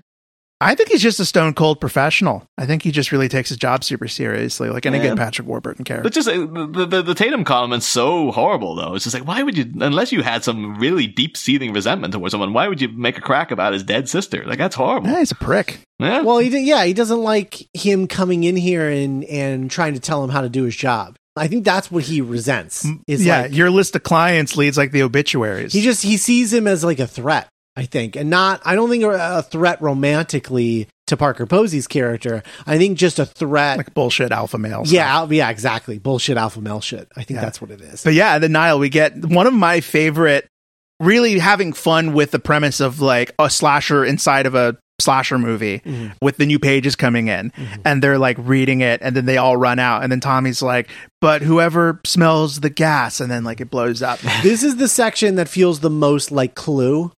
I was going to say that's actually, I think this movie works better as a murder mystery than a slasher movie. Yes. And we'll talk a lot more about that going on. But yeah, this is very Clue. Very Clue. Yeah. They're all running as a group, running from room to room, trying to figure something. It reminds me of the scene where the butler is like leading the group around to like explain how certain things could have happened. It's very Clue. Screwball. Yeah, very Screwball. Yeah. You could do a Scooby-Doo thing, like running from one side of the corridor to the next, then back again, and it's like, oh, there's a ghost chasing them this time, and the next time it's like friggin' a clown or something like this. Right. If I'm not mistaken, this is the first explosion in the series as well. I think that sticks in my craw a little bit, though. It's just like, yeah, I know it is like an escalation of like, yeah, well, these things have to get bigger and more flamboyant as they go on, but it's just like, yeah, Ghostface, he's a stabber. Like, that's what he does. He stabs and guts people, and then the fact that he's like, he has a whole franchise based on his antics called Stab, and then to find out like, no, this time he blows up a whole house, and it's like it's a big bit of pyrotechnics. It's a little jigsaw. Yeah, it just doesn't. I guess it is just like, well, it's a different guy each time, so they can do whatever they want, really. But and I think it's also a side effect of like him not having a partner, and it's like he can't be in two places at once now, so now he has to set traps and shit like that because he can't always be there. I get it, but I'm with you, Niall. I don't like it. I'm not into it. Yeah, they have a hell of a roll down the hill. There's that great line where Parker Posey's going, I can't stop rolling down this hill. She's going. That's great. It's very silly, but I do love it. Gale is, so Dewey's like on top of the hill, sees Gale getting menaced by Ghostface and plugs him. Just guns him down. But when they run down the hill to meet each other, Ghostface has disappeared. Which, as we learn later, is because he has taken to wearing a bulletproof vest now. Yeah. Not a bad idea. Not a bad idea. Definitely not. The rekindling, the magic is back. The sparks are flying again because Dewey saved Gale's life. We have just a big old flashing light red herring scene where Emily Mortimer's like, what happened? Yeah. Dewey's like, wait, why are you all the way over there? Yeah. One of those things too of like, dropping her as a killer is like, it kind of makes sense almost as well, because just to look at Emily Mortimer, she looks like she's like 90 pounds soaking wet. It doesn't feel like she could kill anybody. She's just so slight. She's so, gazelle-like. It's like, well, you have to, with any of these things, you have to have a suspension of disbelief and stuff. But it's like everything about it is like, I don't think if she jumped on top of someone and tried to stab them, I think that she seems like she'd be such a slight light person that just easily cast her off. It would be a bit distracting to me personally. But then at the same time, there's so many other ridiculous things in this movie that would probably be the least of the problems, really. Right. I think another large issue I have with the tone of this movie is like, we just watched this guy get blown the fuck up. I mean, super blown up. Like we watched Tom? Yeah, we watched his body explode before the house explodes. Like, it's kind of crazy. And they're all like cracking jokes and acting like it's like whatever, but not in the way that they do, not the like desensitized way that they do in the first Scream, in a we don't take this seriously. We don't take this seriously at all kind of way. And it really does bother me. I think tonally it's a subtle difference. Yeah, it makes none of the deaths matter, you know? Oh, and speaking of none of the deaths mattering, one of the producers named Kathy Conrad, during an interview after the movie had wrapped and before the movie was released, she was asked, like, so are you guys planning on making a Scream 4? And she was like, well, you never say never. If Neve Campbell, David Arquette, and Courtney Cox want to come back to do another Scream, I'm sure that we would probably want to do that as well sometime in the future. So she spoils the fact that Sidney, Dewey and Gail all survived this movie, and as a result, she was not invited back to be a producer on Scream 4, in which she sued the Weinstein Company for rights and won. Oh, so yeah, so she did end up making money on Scream 4 from that lawsuit, but she did have to take them to court. Okay, yeah. Gosh, this franchise and spoilers, man. I know, absolutely. Cut back to the police station. We get some fun cop versus cop action between Kincaid and Dewey. Oh, that's great. Yeah. We've got 3 dead celebrities and 1 angry mayor. I just love that was that a threat? What do you think? Was that a threat? That was great. Yeah. Any time the movie got me to kind of like chuckle or smile, I like wrote it down in my notes. Like, oh, that was a good joke. Yeah. And then I clocked it. 50 minutes into the movie, Sidney and Dewey reunite. Sidney goes down to the station. It takes that long for the trio to reunite. Yeah, it's so telling too that she shows up and it's like that's the outfit she wears the rest of this movie as well. She's there so briefly. Yeah. It's also the outfit that she ends Scream 2 wearing. It's the exact same outfit. Oh, it's the green shirt, brown jacket. It's the same outfit, including Derek's letters. She's wearing Derek's letters. Maybe she's just like, there's a good chance these are going to get bloody again. I don't want to ruin my new clothes, so I'll just wear the old stuff again. Yeah.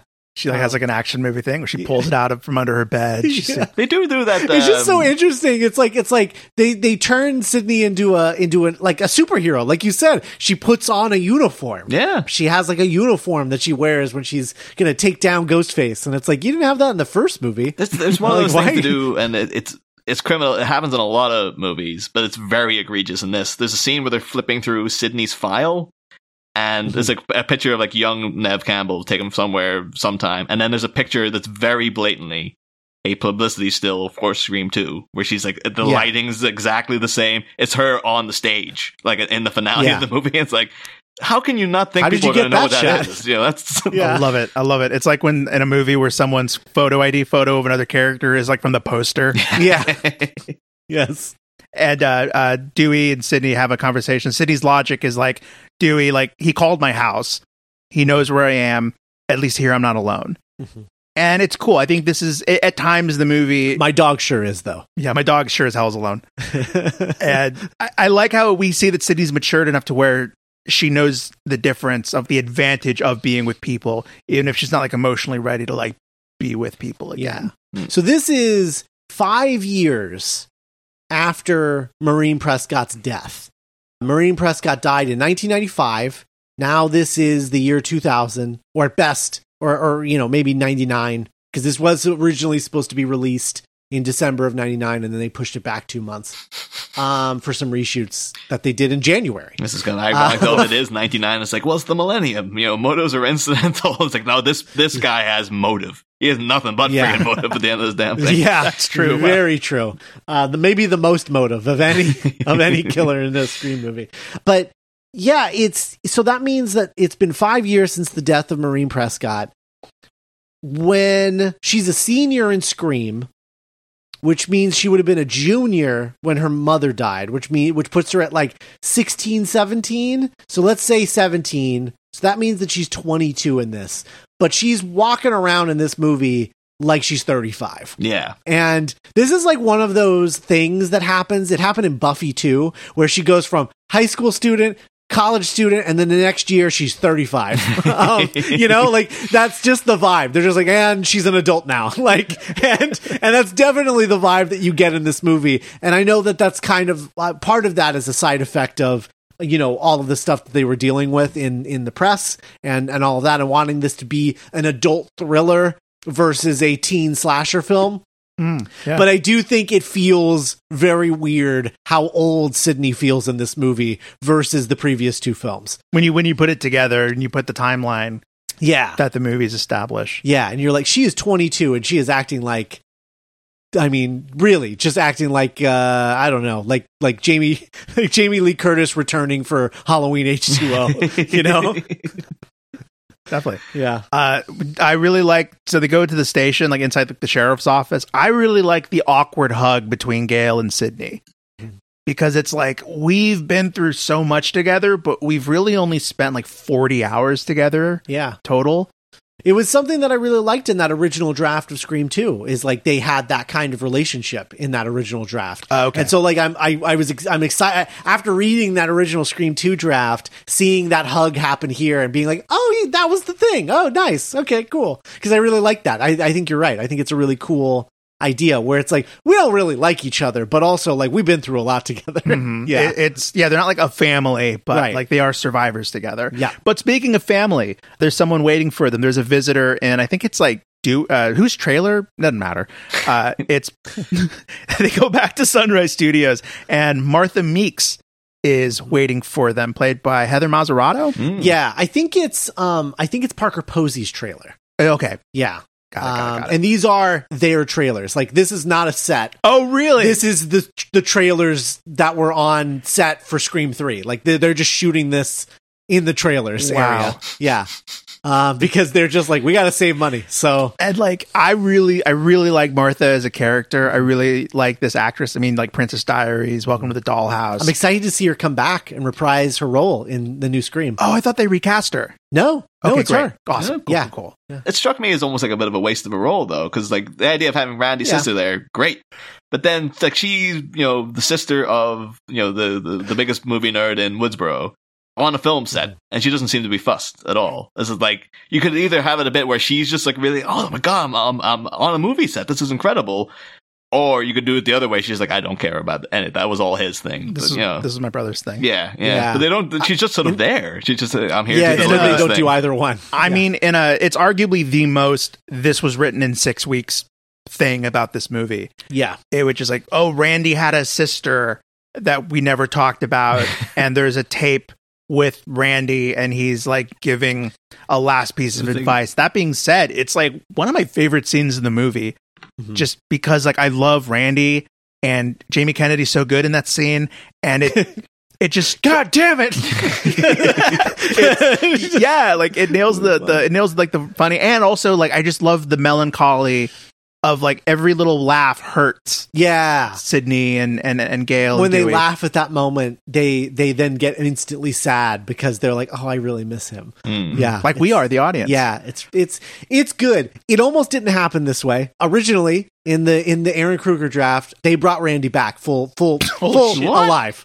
How? Yes. So the idea was that he was not dead at the end of Scream 2. They resuscitated him, and he got back on his feet in the 3 years between Scream 2 and Scream 3, but his family didn't tell anyone that he survived. Because they were just like, we want him as far away from any of this and any of you people as possible. And so they put him into hiding, and he's in like WITSEC or something. And he, when he finds out about this stuff, he shows up here. And they're like, oh my god, you're alive. And like none of them had any idea. And like a duster. That's yeah. This movie falls into soap opera territories, in the end so much already to have like it'd be like, Randy, I thought you were dead. I was, that kind of thing would be ridiculous. Yeah. So they decided that was one of the first things to get exercised when Kruger left the project. The thing is, though, it feels now, though, in the meta way of Scream, the fact that this is all pre-Saw, it's just so like, oh, Randy kind of beat Jigsaw at his own game, and the fact that he had things set up. Oh, if I don't survive this, but I've got all these things laid out in advance just in case and stuff. But and maybe this is just the strength of Randy as a character, but like as obviously shoehorned and hackneyed as this is, I buy that Randy would have done this. Oh yeah, and would have the forethought to be like, in case this is a franchise or a trilogy, I should lay down future rules in case I die. Right, like totally checks out. But even Randy could not have foreseen any kind of reboot situation. Yeah. That's the thing. Because that predates his death, or that the idea of like horror remakes and all of that didn't start happening until after he died. So even he wasn't that cynical. He didn't know about any of that. Although you could, at the same time, though, you did also have Friday the 13th, like the final chapter, and then a new beginning. So maybe it does have a tape in there somewhere like, okay, so there will be a period where they say this is the end, but it's not going to be the end. There's going to be another one. Oh yeah, that's true. There's like a 2000. They filmed the tape from 2000 of Jamie Kennedy, so he still looks like Scream 2 era. Yeah. So now they get like a bunch of money pumped into like de-aging that guy. We did it with freaking Mark Hamill for the Mandalorian. We could do it to Jamie Kennedy for Scream 5. Hey, Sid. That would have been really good if Scream 4 was slightly different, but because Scream 4 deals so specifically with reboots and remakes, it doesn't quite fit the, like, you think the franchise is over and then it's not. Yeah. I remember liking Scream 4, but it's a shame that Scream 4 nullifies this entire scene and kind of this whole movie, because this is no longer the concluding chapter of a trilogy. Right. Even though the movie treats it like it is and says that it is. Right. And I mean, it honestly, I'm kind of, if I'm Kevin Williamson, I'm aggressively offended at all of the trilogy talk in this, because he's like, it's not my trilogy, bastards. Yeah. I made this from the ground up, and then you guys threw away my third chapter. I don't know what the hell this is. Sure, it has nothing to do with me. So it is slightly offensive how much the plot and the marketing hinge on the fact that this is the concluding chapter of Kevin Williamson's Scream trilogy, His vision finally coming to an right, end. Yeah. It's kind of a bummer. But like the sequel trilogy rules are basically, the past is not safe. Forget what you know about the past. It's going to come back and bite you. No one is safe. I'll see you in heaven. As I was making my notes, is like Scott Corelli probably sitting there. This flashes of Spider-Man 3 now coming back too. Like, you remember, you think this one guy killed Uncle Ben, but it turns out it was actually a totally different guy. Billy Loomis had a butler. Yeah, I think that's why I was pretty accepting of Spider-Man 3 when I saw it the first time, like when it first came out, because I was like, well, I've been here before.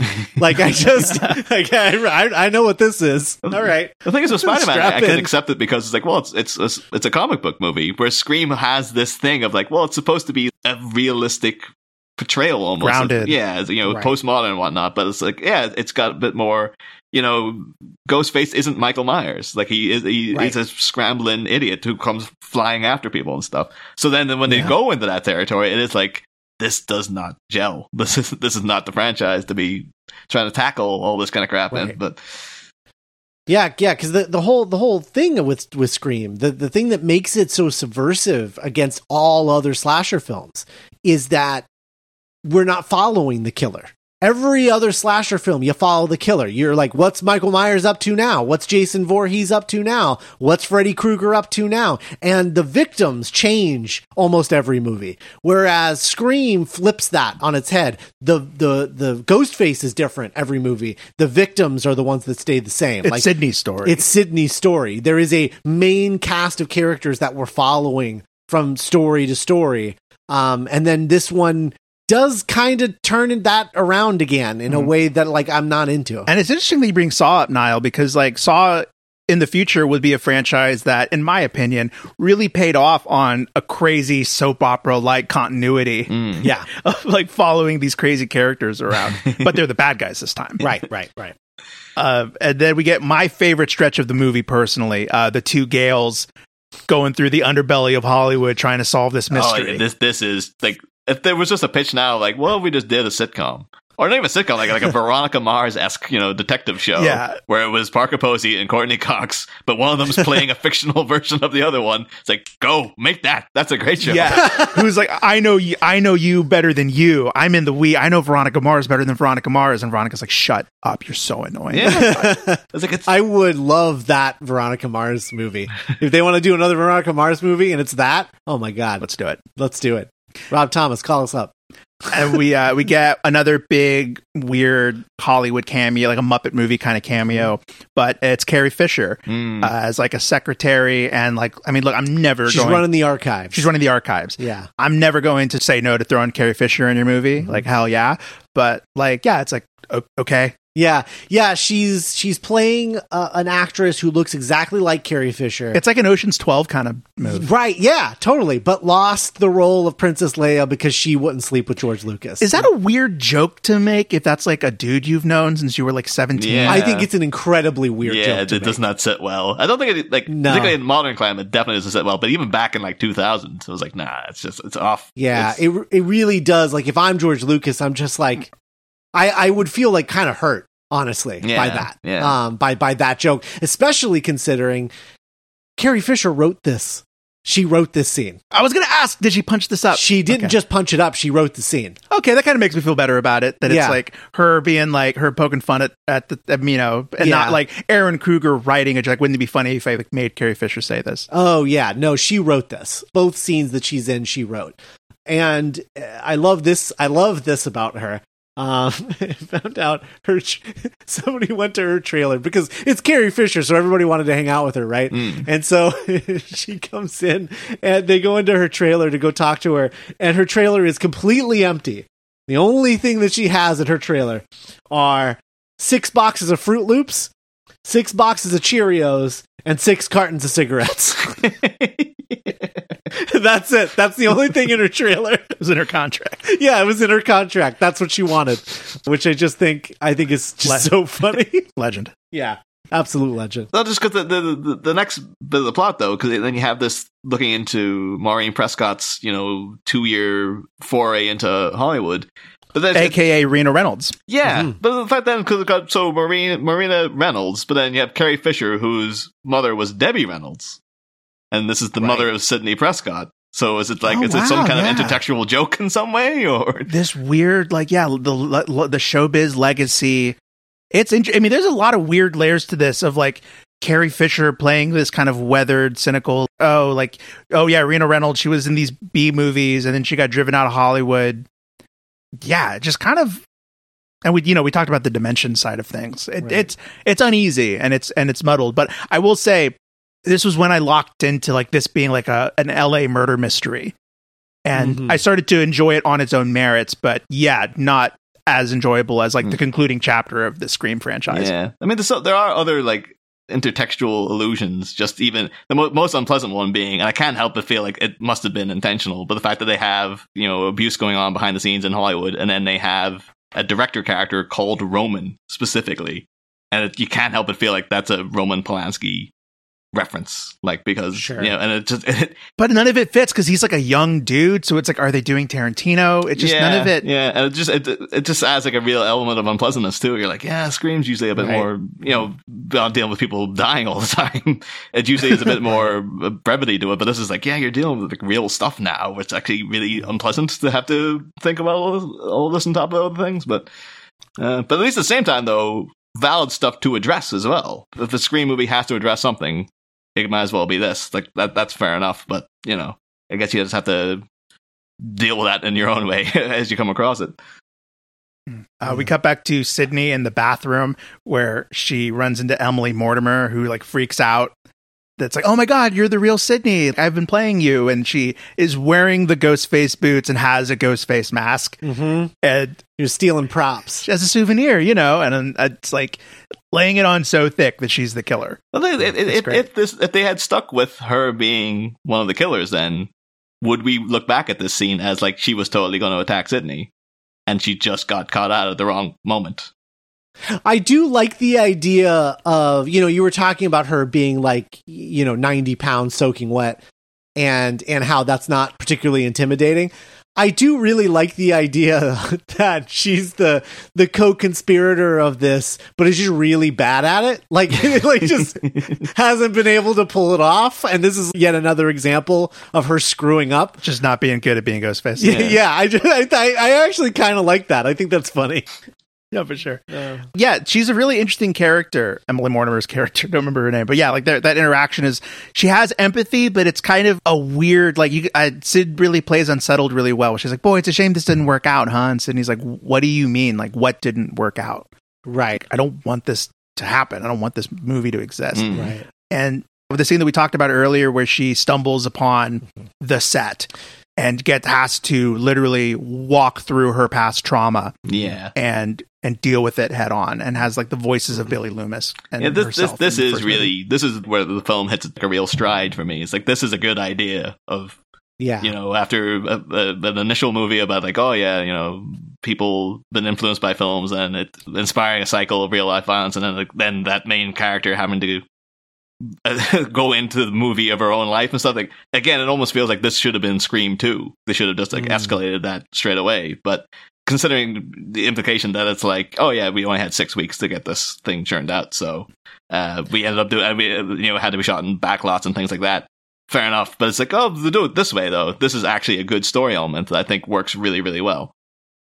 It's one of the rare things about this movie that really feels like an organic, cool, logical conclusion to what had been being set up of this movie series being made about her life, and now the conclusion is she has to like wander through it, and it's making her confront this stuff that I never had the time to like really process because she's been too busy surviving and just moving forward. Yeah. But more importantly, listener, when we visit Sid's prop bedroom, she has a big old Creed poster on the wall. Right, of course. And it reminded me of, Scott, can you remember the band that she had on her wall that Billy walks past? It was like Susie and the Banshees or something like really like 90s. Yeah, I don't remember. Okay. It was something like that. Man, but like Susie and the Banshees is so much better than Creed, though. It's just like, oh man, fictional Sidney's music taste is so much worse than real life Sidney. So do you guys want to get really upset? Yeah, sure. Yeah, go for it. So this sequence, I'm in a good mood right now. This sequence on the sets, the Woodsboro sets of Stu's house and Sidney's house and the whole thing. Originally, this was the third act. This was where the third act took place. This is where Roman reveals himself to be the killer. He reveals it in the room that is the recreation of of their mother's death, like murder. And that's where he reveals that he's the killer and the reason why and everything. And Emily Mortimer was playing her mother. And that was like part of their relationship as Ghostface co-conspirators, is that Emily Mortimer was playing her mother in all of these scenes to make her feel like she's going crazy. Wow, almost kind of shades of Psycho. Yeah. I'm so upset that the end of this movie doesn't take place on this set versus like the mansion, like secret theater room. Like a random, like a Scooby-Doo house. Yeah. I am so upset that they wasted this on this scene instead of saving it to the end and having it be the third act, because that's so much better. So what's the rationale for changing that though? Like why mix that? It was just like just a jumble of scripts and just like it's just the way it worked out. I mean I think it was a lot of that, and I think Wes Craven decided that it would be distracting to have Sidney have to deal with all of these memories about the past in the third act when she's supposed to be focused on figuring out who Ghostface is and stopping them. And so they decided to like bring this up earlier and have her deal with this stuff earlier in an initial attack, and then have the third act take place in this mansion and then tie the secret room in with her mother's rape and all of that stuff. So yeah, it's a real shame. I love Sidney being chased through the prop house, and like doors not being real doors, and almost like it's so much fun, and it's just great classic Scream. It would have been so much better as the third act of this, of like her running through these sets trying to get away from these two killers or this one killer, while also simultaneously having to deal with the memory of all the things that she's done. With Ghostface taunting her in a way that is more personal Yes. than ever. And we know because it's Roman, but at the time it's like, you don't deserve protection. Right. You're, your mother and all this stuff. And it's really cool and it's emotional. And she escapes the killer. Like, where is it? The killer is gone. But Dewey's like, no, we believe you, Sid. We don't think you had anything to do with this. And then we cut back to the scene that Al brought up earlier where Dewey and Gale and Parker Posey visit John Milton's office, the producer.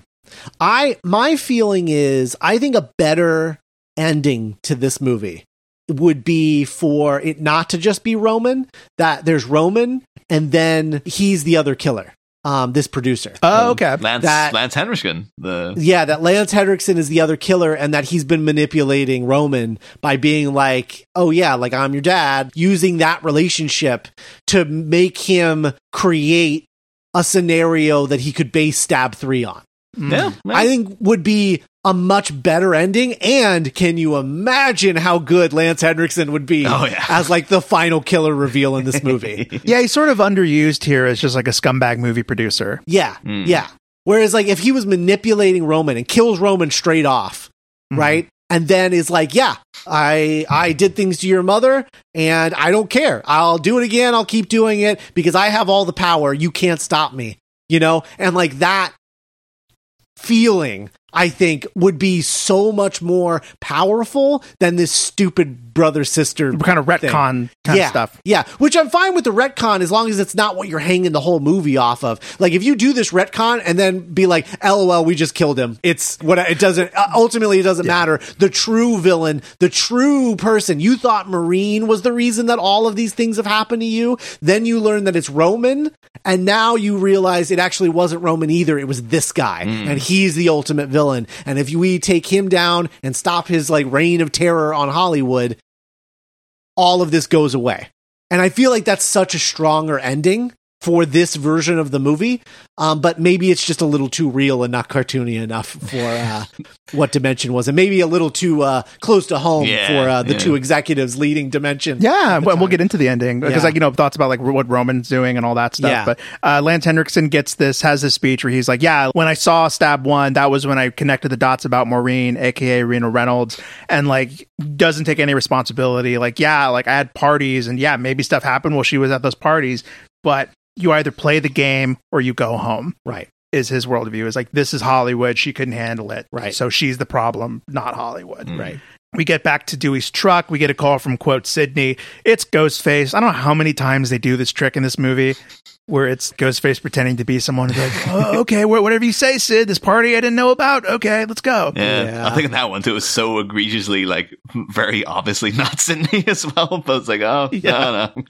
This is... Yeah, so they go straight to Milton's house, and it's like last day of school vibes. They're like, it's over. Is it Roland who brings up the secret screening room? Roman, yeah. Roman, that's right. It's so this mansion, this is the same mansion where they shot Halloween H2O. That was like the school campus. This was an entire school in one movie, and now it's just some dude's house in this movie, which is kind of crazy to think about. Like, but yeah, the Scream franchise is a history of huge houses. Like like true Prescott House in Scream 1. I was like, rewatching it recently. I was like, Jesus Christ, what's the dad do? Like, how's he this rich? Yeah, and even like Sid's house, like the little place in the country he's got. And this is like, is this a witness protection? Not witness protection place. Where is this like? Is she funding this herself? How can she afford this? Like, yeah, it's crazy. Yeah. Gale follows. Roman goes down into the basement. Gale kind of trepidatiously follows. Or not Gale. Parker Posey. Gosh, she's so in the right. It's Parker Posey. Like, she goes. Oh no! Yeah, and then like Gale comes and finds Roman's body in the freezer. Right. Or it's just a coffin, like a prop coffin. Got it. Yeah. That, I'll be honest, I hadn't watched this movie in a long time, so like I completely forgot that Roman was the killer. Oh, wow. Okay. And I just remember it had something to do with Maureen Prescott. So I was like, oh, he died. That's disappointing. And so like I totally fell for it. Like, I Nice. wish that it was one of those things. Like, I wish I could have forgot that Roman was the killer. And that's what sure. Emily Mortimer, they bump into each other. They're like, we have to get out of here. Roman's dead. And we find out that, yes, she is duplicitous and she is kind of having this facade. But in this version of the movie, it's like, I didn't have sex with that pig Roman to get killed by you two. And it's like, just like, for me, the wrong kind of ugly. Yep. Of like, that's who this character was. And it's like, just randomly was just like, I don't know. It's like, and then she's immediately killed afterwards. Yeah. And yeah, it's really mean. It's like a really mean death of like, not only are we going to kill her, but we're also going to just like make her the worst. Like just like represent everything that we're talking about in this movie. That's the thing. But in kind of like a victim shamey kind of way. Right, totally. This movie is very victim shamey. The message is very muddled in terms of like the social politics going on here, the message here. Ultimately it's very confusing, and that's one of the bits in the movie where you're just like, well, what is that? How does that link to everything else that you've been talking about, where you're supposedly villainizing this stuff, but then you're villainizing her for playing the game? Like, I don't know.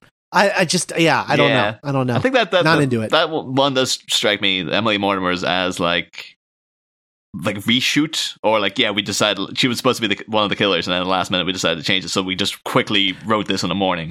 And then a lot like Hallie, where it undercuts his character and retroactively makes them so just non-active in the movie. Yeah. And kind of like portrays the actor playing them. Yeah. And very quickly, Tyson, like Ghostface is like attacking, slashes Dewey's arm. Tyson stabbed. We get one of my favorite moments in the whole movie where Ghostface is chasing Tyson. And he's like, "Oh, you motherfucker!" It's a really good use of ADR of just you motherfucker, and then the rug. It's so good, and he's thrown off the roof. And so this is where I want to introduce something, because right after this we have Parker Posey's killed in like the secret soundproof room. That's a lot like Scream 2. Yeah. And also a lot like the hotel, the motel movie. Bad Times. Bad Times at the El Royale. Yeah, very similar to Bad Times at the El Royale. So 3 in a row with Emily Mortimer and Tyson and Parker Posey. We have these 3 really cool, interesting characters in a row that are immediately killed off in really boring ways, extremely boring ways. Yeah. And it takes the air out of the movie. Right. The movie becomes less fun. Right. When Parker Posey's like the last new person to die, we think. And we're just left with the 3 leads. Yeah. And so this is kind of when Patrick Dempsey. Yeah, I felt the universe shrinking. Yes. And it hit me that now 2 movies, soon to be 3 movies in a row, and we'll talk about Scream 4.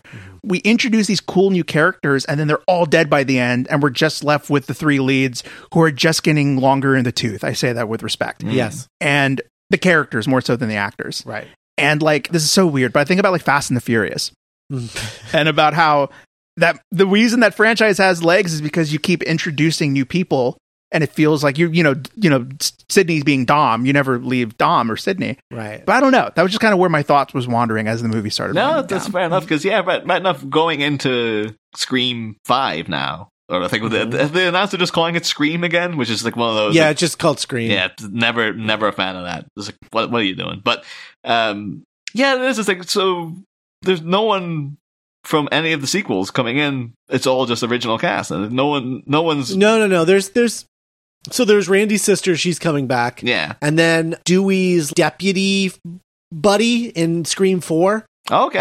Marley Shelton. Yeah, she's coming back as well. She's in the new Scream. Okay. So speaking of Dewey, so Dewey arrives, Ghostface at the bottom of the stairs, and we get that crazy knife throw. Yeah, where the handle hits the forehead. It's very silly. I distinctly remember that being a trailer shot. Like I remember that being like when. The time when Scream 3 came out, like I wasn't that fussed when it was released in cinemas, but I know my brother went to see it, and when he saw it, my first question was like, "So what happens with that knife thing?" Because like that was the most enticing shot of like, does Stewie get like stabbed in the head or whatever? Does a jam in the gun he's holding? And he's like, "No, it just butts him." Like the butt of the knife hits him in the head. I was like, "Okay, fair enough." Well, the gun thing would have been crazy. Yeah. So Dewey and Gale are knocked out. The cops are having a fun little pizza party. Yeah, good for them. Yeah, back in Kincaid's office. Oh, by the way, I just want to say we already missed some of the moments, but Patrick Dempsey's like main accent is kind of coming out. There's a part where he's like, "It was her daughter's phone. Her daughter made the phone call," and I'm like, "Oh, yeah, there it is. Interesting." And speaking of Kincaid, Sydney finds like her file. Kincaid has been keeping this really creepy, obsessive newspaper clipping highlighter file, including her publicity photo from Scream 2. Right. Maybe that was used for the Cassandra play. They're like, look, while we're here, can we take a photo, Sid? It's like a ticket stub. Do we ever find out why he has that? Nope, 0%. Okay, great. Well, there's other little Fantastic. things too, like they just plant in, like, because he's got the Kiss Me Deadly poster up on his wall. Right. That's right. And it's just yeah. to be like, he's in the movies. Maybe No, yes. we never learn where that file comes from, but they sure are dating at the end of the movie. Yeah. So, well, it seems like that. I think at the end of the Right. movie, the ending scene of this movie is so strange to me. But we'll get to that. But Yeah. it's such an Yeah, we'll odd get to that. vibe. It feels like something out of a Yeah. friggin' David Lynch movie or something. In some Yeah, ways. and we get a call. We get another Ghostface call where Ghostface is making Sydney question her reality. Like, am I really here? Am I just the voice in your head? Who was really your mother? And Sydney's like, you know what? Fuck this. And she like goes into the dash. She pulls out like a tiny gun. Yeah. And it's like, I'm ending this. I'm taking care of business. Yeah. Yeah. That's why I'm here. That's why I came down from my my mountain. That's why I put my outfit on. Yeah. So she drives to the house. She finds Dewey and Gail. She points the gun at Ghostface and says, your turn to scream, asshole. Yeah. And unloads on him. Right. So my monkey brain, lizard brain, like moviegoer watching the movie was like, hell yeah. Sure. Of course. Yeah. But then very quickly, I'm like, wait, what does that mean? Yeah. Because it means nothing because she doesn't know who this person is. And it's not the same person from any of the other ones because they're all dead. Time to end these Star Wars. Yeah. So what the hell are you talking about, Sydney? It does feel like Ewan Kruger maybe like, oh, I've only watched the Scream movies once. So like that's the thing, right? They say Scream in it a bunch of times. It's like, no. It's like you don't have to actually say the title Scream. Like it's like, no, it'll be good. It'll be a good beat. Like, Yeah. No. But it's good. It's kind of like you said earlier, Niall. Like Sydney has a really interesting relationship with quote Ghostface because I'm sure consciously or subconsciously when she hears Roger L. Jackson's voice or when she sees the Ghostface shape like lunging at her, is it registering to her as like one like kind of nightmare being? Yeah. Like her literal like shadow or fear manifested, and it kind of doesn't matter who it is because it's just some asshole she's gonna put a bullet in. Yeah, I think it will be just like the image of a accumulating trauma over the years. Like everything just adds more to the specter of Ghostface for her, really, doesn't it? So Yeah, it just keeps building up on her. Kincaid arrives. We have that standoff. Sydney pockets the gun. We have like a weird fight between Kincaid and Sydney, and then Sydney follows Ghostface to the screening room. And this was really interesting. For the first time, I think in the franchise, we just have Roger L. Jackson without a voice filter, like talking to Sydney.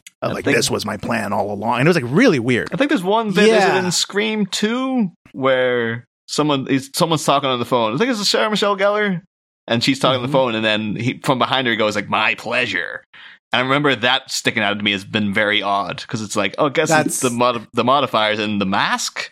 Or Yeah, it's very strange. I would believe that Roman, the guy who invented the multi-voice changer, would also be able to like build a voice changer into the Ghostface mask. I don't know that I believe that Mickey or Mrs. Loomis could have done that. Yeah. So yeah, I don't know. So we kind of talked about the ending throughout the episode, but this is when it's revealed that the killer is Roman, and Roman is not unlike Blofeld, played by Christoph Waltz, Inspector. It was me, James. I was the architect of your pain. Yeah. Yes. It was me all along. And this, this speech is just like, this is the specter that now hangs over this movie for me. Whereas in that, like, there's a lot to enjoy about it, but for years, I would just throw Scream 3 out altogether. Yeah. Because of this revelation. It retcons that. I always knew that, so I came to Woodsboro, found out that my mom was really Maureen Prescott and had this perfect life with my perfect Party of Five stepsister. And so I trained Billy Loomis. I showed him the home movies and directed him and orchestrated everything that happened. It was all my fault. And in this movie's defense, I do kind of enjoy that the big bad of the series seems to be like an obnoxious, full of himself male movie nerd auteur. Yeah. I think that makes sense. I like that. But yeah, I didn't like it when it happened in Spectre, and I'm not crazy about it now. I'm not a big fan of like all-knowing architects that all those interesting characters that you thought were making individual decisions. It was actually this like guy in a cloak pulling the strings the whole time. Yeah. Right. The thing is, I think there is a way to potentially fix this for me personally, because it's also that thing of too, like, oh yeah, so he has to be related to Sydney in some way, and it has to be this long convoluted thing about families and stuff like that. And it's kind of like where, you know, with the Halloween franchise, it ended up going like, oh, Michael Myers goes after his family specifically, so that's why Laurie Strode was related to him, and then Jamie, now his niece, he's gonna. It's just like, why can't he just be just random guy killing people and stuff? Yeah, but like, if that been a thing in horror sequels as they go on, the fact that it's Scream, the franchise that knew all the tropes of horror movies, then falls into it face first, seemingly not knowing that this is like the tropiest crap you could possibly do. It would, to me, it'd be like, why could, you know, the fix would have to be like, Roman comes out with this whole revelation, and then it turns out at the end that he was actually lying about it. He is a Stab fan. He's obsessed with Sydney, and he's gaslighting her into believing that he's like, oh yeah, it was me the whole time, and your mother did this, and, you know, all this kind of stuff, because he wants inserting himself into the narrative when he actually has nothing to do with it.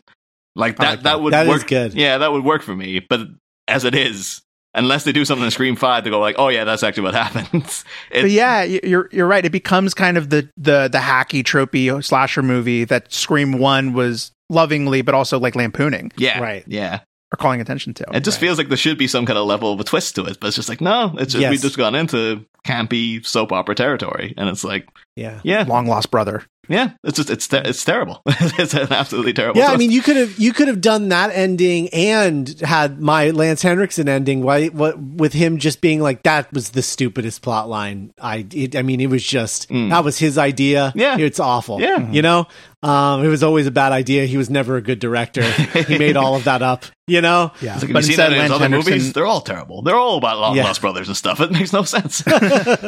Yeah, but instead, Lance Henriksen is pulled out from a corner, just like Sydney's dad in Scream 1. Right. And is killed. And then we get like final cut. Yeah, final cut. And we get like LOL. We get like a chase to the house. The power goes out. My favorite part of every Scream movie is when Sid becomes Ghostface and like stalks the killer and chases the killer. Yeah. And yeah, like she takes him out. Yeah, with an ice pick. With a fucking ice. She's a fucking savage that he has got. We'll also say, too, notably, no surprise, Sydney. Like, that's the big thing in the first two movies. Like, that's the line to indicate that this is the beginning of the revelations. Yeah. And then, like, this one, like, nah. As if, again, Ewan Kruger's like, I only saw those other two movies, like, 1 or 2 times. Like, I didn't even realize that was supposed to be a recurring bit. But yeah, and Niall pointed it out a while ago, but I like the handhold. It's a cool Sydney moment, and she kind of keeps her like humanity and her mercy, even though she's like, I gotta kill you, dude. Like, yeah, I really like the moment. I don't know that I think it's particularly earned in the movie that we have, but I think in and of itself, I don't have an issue with the moment. It's just like, when you put it in this movie, I'm like, well, cool. Right. I mean, yeah, cool. I mean, all right, yeah, fair enough. Okay, it's almost it feels like it could be like.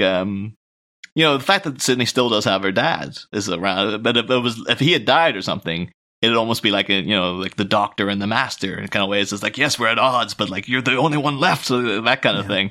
But it is more now. It's like, yeah, it's a bit weird. It's like you're going over and holding this guy's hand, even though is it a family thing, or is it just like, you know what? I don't hold it against you. Like what? Hey, it's an odd moment. Like the whole ending is so odd. Yeah, it is. And then we get an even weirder, in my opinion, epilogue.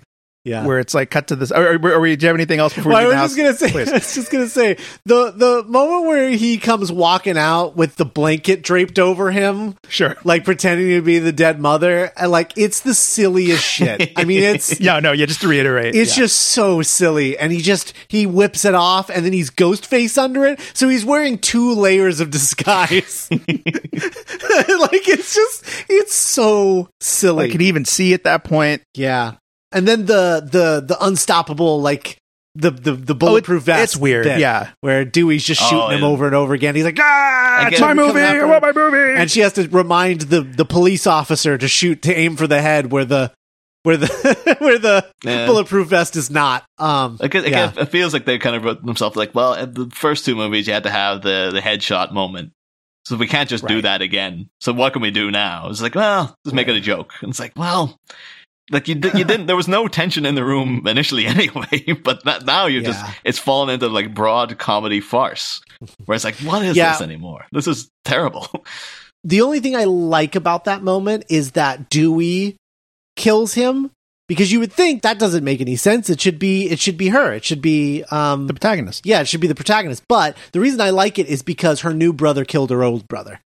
And so I kind of like that. Like, Dewey is her brother, you know, and has been since Tatum was murdered. Yeah. He's been sort of her like adopted brother in a lot of ways. There's this and so really I like beautiful moment when she's being chased through the house and she doesn't even know if he's there or if he can hear her, but she just cries out for Dewey. that. Yeah. And it's just such a, I really like sells that. Like he is her family now. There's a real like thing too when she comes down. There's no like tension of like, it could be anybody. As soon as Sydney shows up, she's like, I know it's not Dewey. Like, I 100% trust this man and Gail as well. She's just like, yep, there's no doubt in my mind that these two are safe. So that is really, it's a nice progression of their relationships as the movies go on. In some ways though, like, because of the legacy of Tatum throughout the movie is just like, oh yeah, Dewey's sister. I was actually kind of curious in that when the scene of Sydney going through the Stab 3 set, they actually have like the doggy flap. There's a blood smear on it. And There's also broken beer bottles on the ground. Yeah, she's like, what is Stab 3? Is it like a remake of Stab 1? Like what? Because it got like the Maureen's room as well, like, drenched in blood and stuff. And I've just got really like, what? Yeah, what's the plotline of this film? Like, yeah, we have no idea. I don't think we ever find out. It's just called Return to Woodsboro. That's all we know. Yeah. Because it does feel like, oh yeah, Sydney, I guess, in that fictional Sydney in that movie is going back to the room with the Creed poster and stuff, and maybe there would be some element of like, I'm a bit old for all this now. Like, you know, it's weird of someone in their 20s going back to stay in the room they stayed in as a teenager and stuff. But yeah, it seems like, unless you got into like a meta script where it's like, the killer in Stab 3 is also recreating the murders of Stabs 1 and 2 and stuff. It feels like you get into some real like friggin', Russian doll level. The thing is, maybe if they had more time, they could have played with that. That could have actually been like a really clever thing that they did, but they kind of almost do in the beginning of Scream 4, where they have like a kind of Russian doll opening sequence as well. But yeah. I mean, you guys will talk about that next time, though, of course. And we cut back to Sydney's house. She's walking her dog again. We get the marriage proposal between Gail and Dewey, where he's like carved the ring out of Gail's book. I do enjoy this line where he's like, I know we're probably not going to work. It's probably not going to happen. But what if we're wrong? Yeah. And it's a good line. And I think, it's a little, I can't think of another slasher movie that ends with a marriage proposal. Yeah, true. Very true. And I really like the moment where I'm going to forget about Kincaid being there with the popcorn. I'm just going to, that didn't happen to me. That's the one. It's very odd. It's like, I guess those guys, they did have a thing, I guess. Like, Sid does like white men with lustrous hair. That is her type. So that's true. And then we recreate the shot where she's coming back and locking the door and doing all the security stuff, and she stops and she's like, "No, I'm gonna wait." And then when Kincaid's like, "Hey, you want to go let's watch a movie?" She sees the door open and she's staring at it, and the camera closes, the cut to black, but we assume that she leaves the door open. And it's like Scott said, a lot of these moments that are in isolation are really strong, but maybe they don't connect to a coherent whole. Right. But that is a really cool final shot ending for me about this trilogy about Sidney Prescott. Right. Of like, I don't have to leave the door open. I feel safe. I'm okay. Right. Cut to black by Wes Craven. Yeah. No, like it actually, I think it's just the tone of it is so odd to me. Like it reminded me of like it's an episode of The Sopranos where it ends on one of Tony's dreams. And it's like him, like in the dream, he can't speak English. He's speaking Italian, and he comes up to his house and he looks up in a stairwell, and there's this silhouette of like this old woman staring at him, and it's all creepy and silent, and it's just very odd. And it just ends on that note. And it feels so unlike the endings of the first two Scream movies, and it's so still and eerie.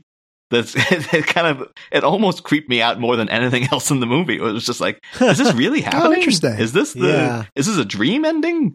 Is there going to be some final twist to this or something? And again, it is also like, oh yeah, Kincaid's here all of a sudden, and like it's just it just felt like such a tonal shift in comparison to what's gone before that it was like, in theory, like as a final note for Sidney Prescott, it is good. Like, she's able to leave the door open now. Like she like the trauma is dissipating and whatnot. But yeah, it's just it's the way it's filmed. It just seems so like, oh, it's really weird. And then the fact that it kicks into more kind of scream music, as the credits start to roll. It also would indicate, like, is it not the end? Is there something else? Yeah. It was just about all over the place for me.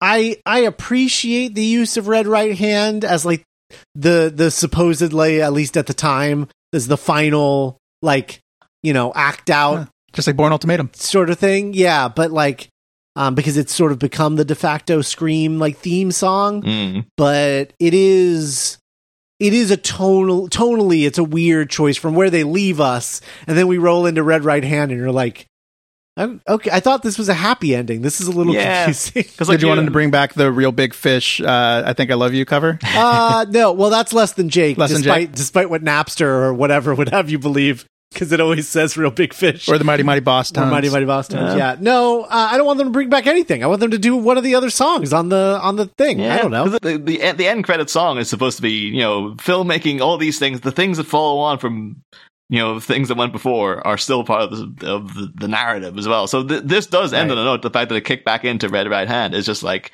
it's not over.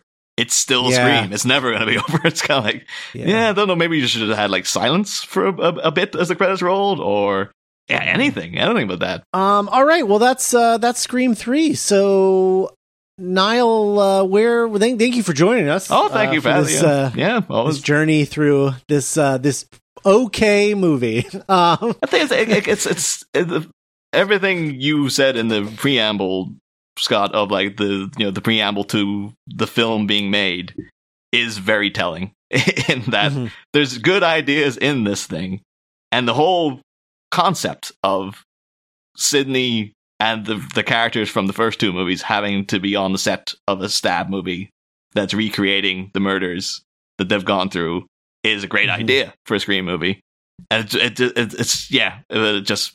it's just so rushed, and it's so not that well thought through, and it does not. You can tell it's not the same screenwriter. You can just sort of tell that it's just like, we're just throwing whatever we got at the screen, because I guess we had a release date we had to meet, and that's it. Like, this is the movie, and it was one of those kind of things of like, if you had the choice of, we're making a Scream movie against the odds of the Columbine thing and all, these accusations of copycat violence, it's like, well, you didn't have to make a Scream movie that year. You could have just left it for like 5 years or 10 years. You don't have the obligation to have it out straight away. But I guess they've Dimension's just like there's money to be made, so hammer this thing out. All right. Well, Niall, where can people find you if they want to hear more of you on some podcasts? Well, I'm one of the hosts of Bat Minutes. It was a podcast where we break down and talk about the Batman movies from 1989 onwards, 1 minute at a time. I guess I don't know how quick you guys have a turnaround for these episodes, but like, we are just about to begin airing Batman and Robin. So it's quite a journey recording that movie. I have to come to talk about this very flawed Scream movie, and I'm having to every week analyze, acclaimed as one of the worst films ever made, Batman and Robin. So it's been a hell of a year for me so far, I can tell you that. Well, that's awesome, and I definitely recommend everybody check out Batman if you are a fan of the starting with Tim Burton's Batman '89. Check those out, because the show's great, and we're definitely going to have to get Jonathan on the show at some point, so that I can complete the Batman collection over here on Franchisography. All right. Well, thanks again for joining us, guys. Check out our Patreon page, duelinggenre.com/support. Follow us on Twitter at Franchisography. And of course, share your Scream franchise memories with us by emailing franchisography@duelinggenre.com. And we will read those on our next Between-isode following Scream 4. So thanks so much for listening, everyone, and we'll touch again next week. Bye. Bye.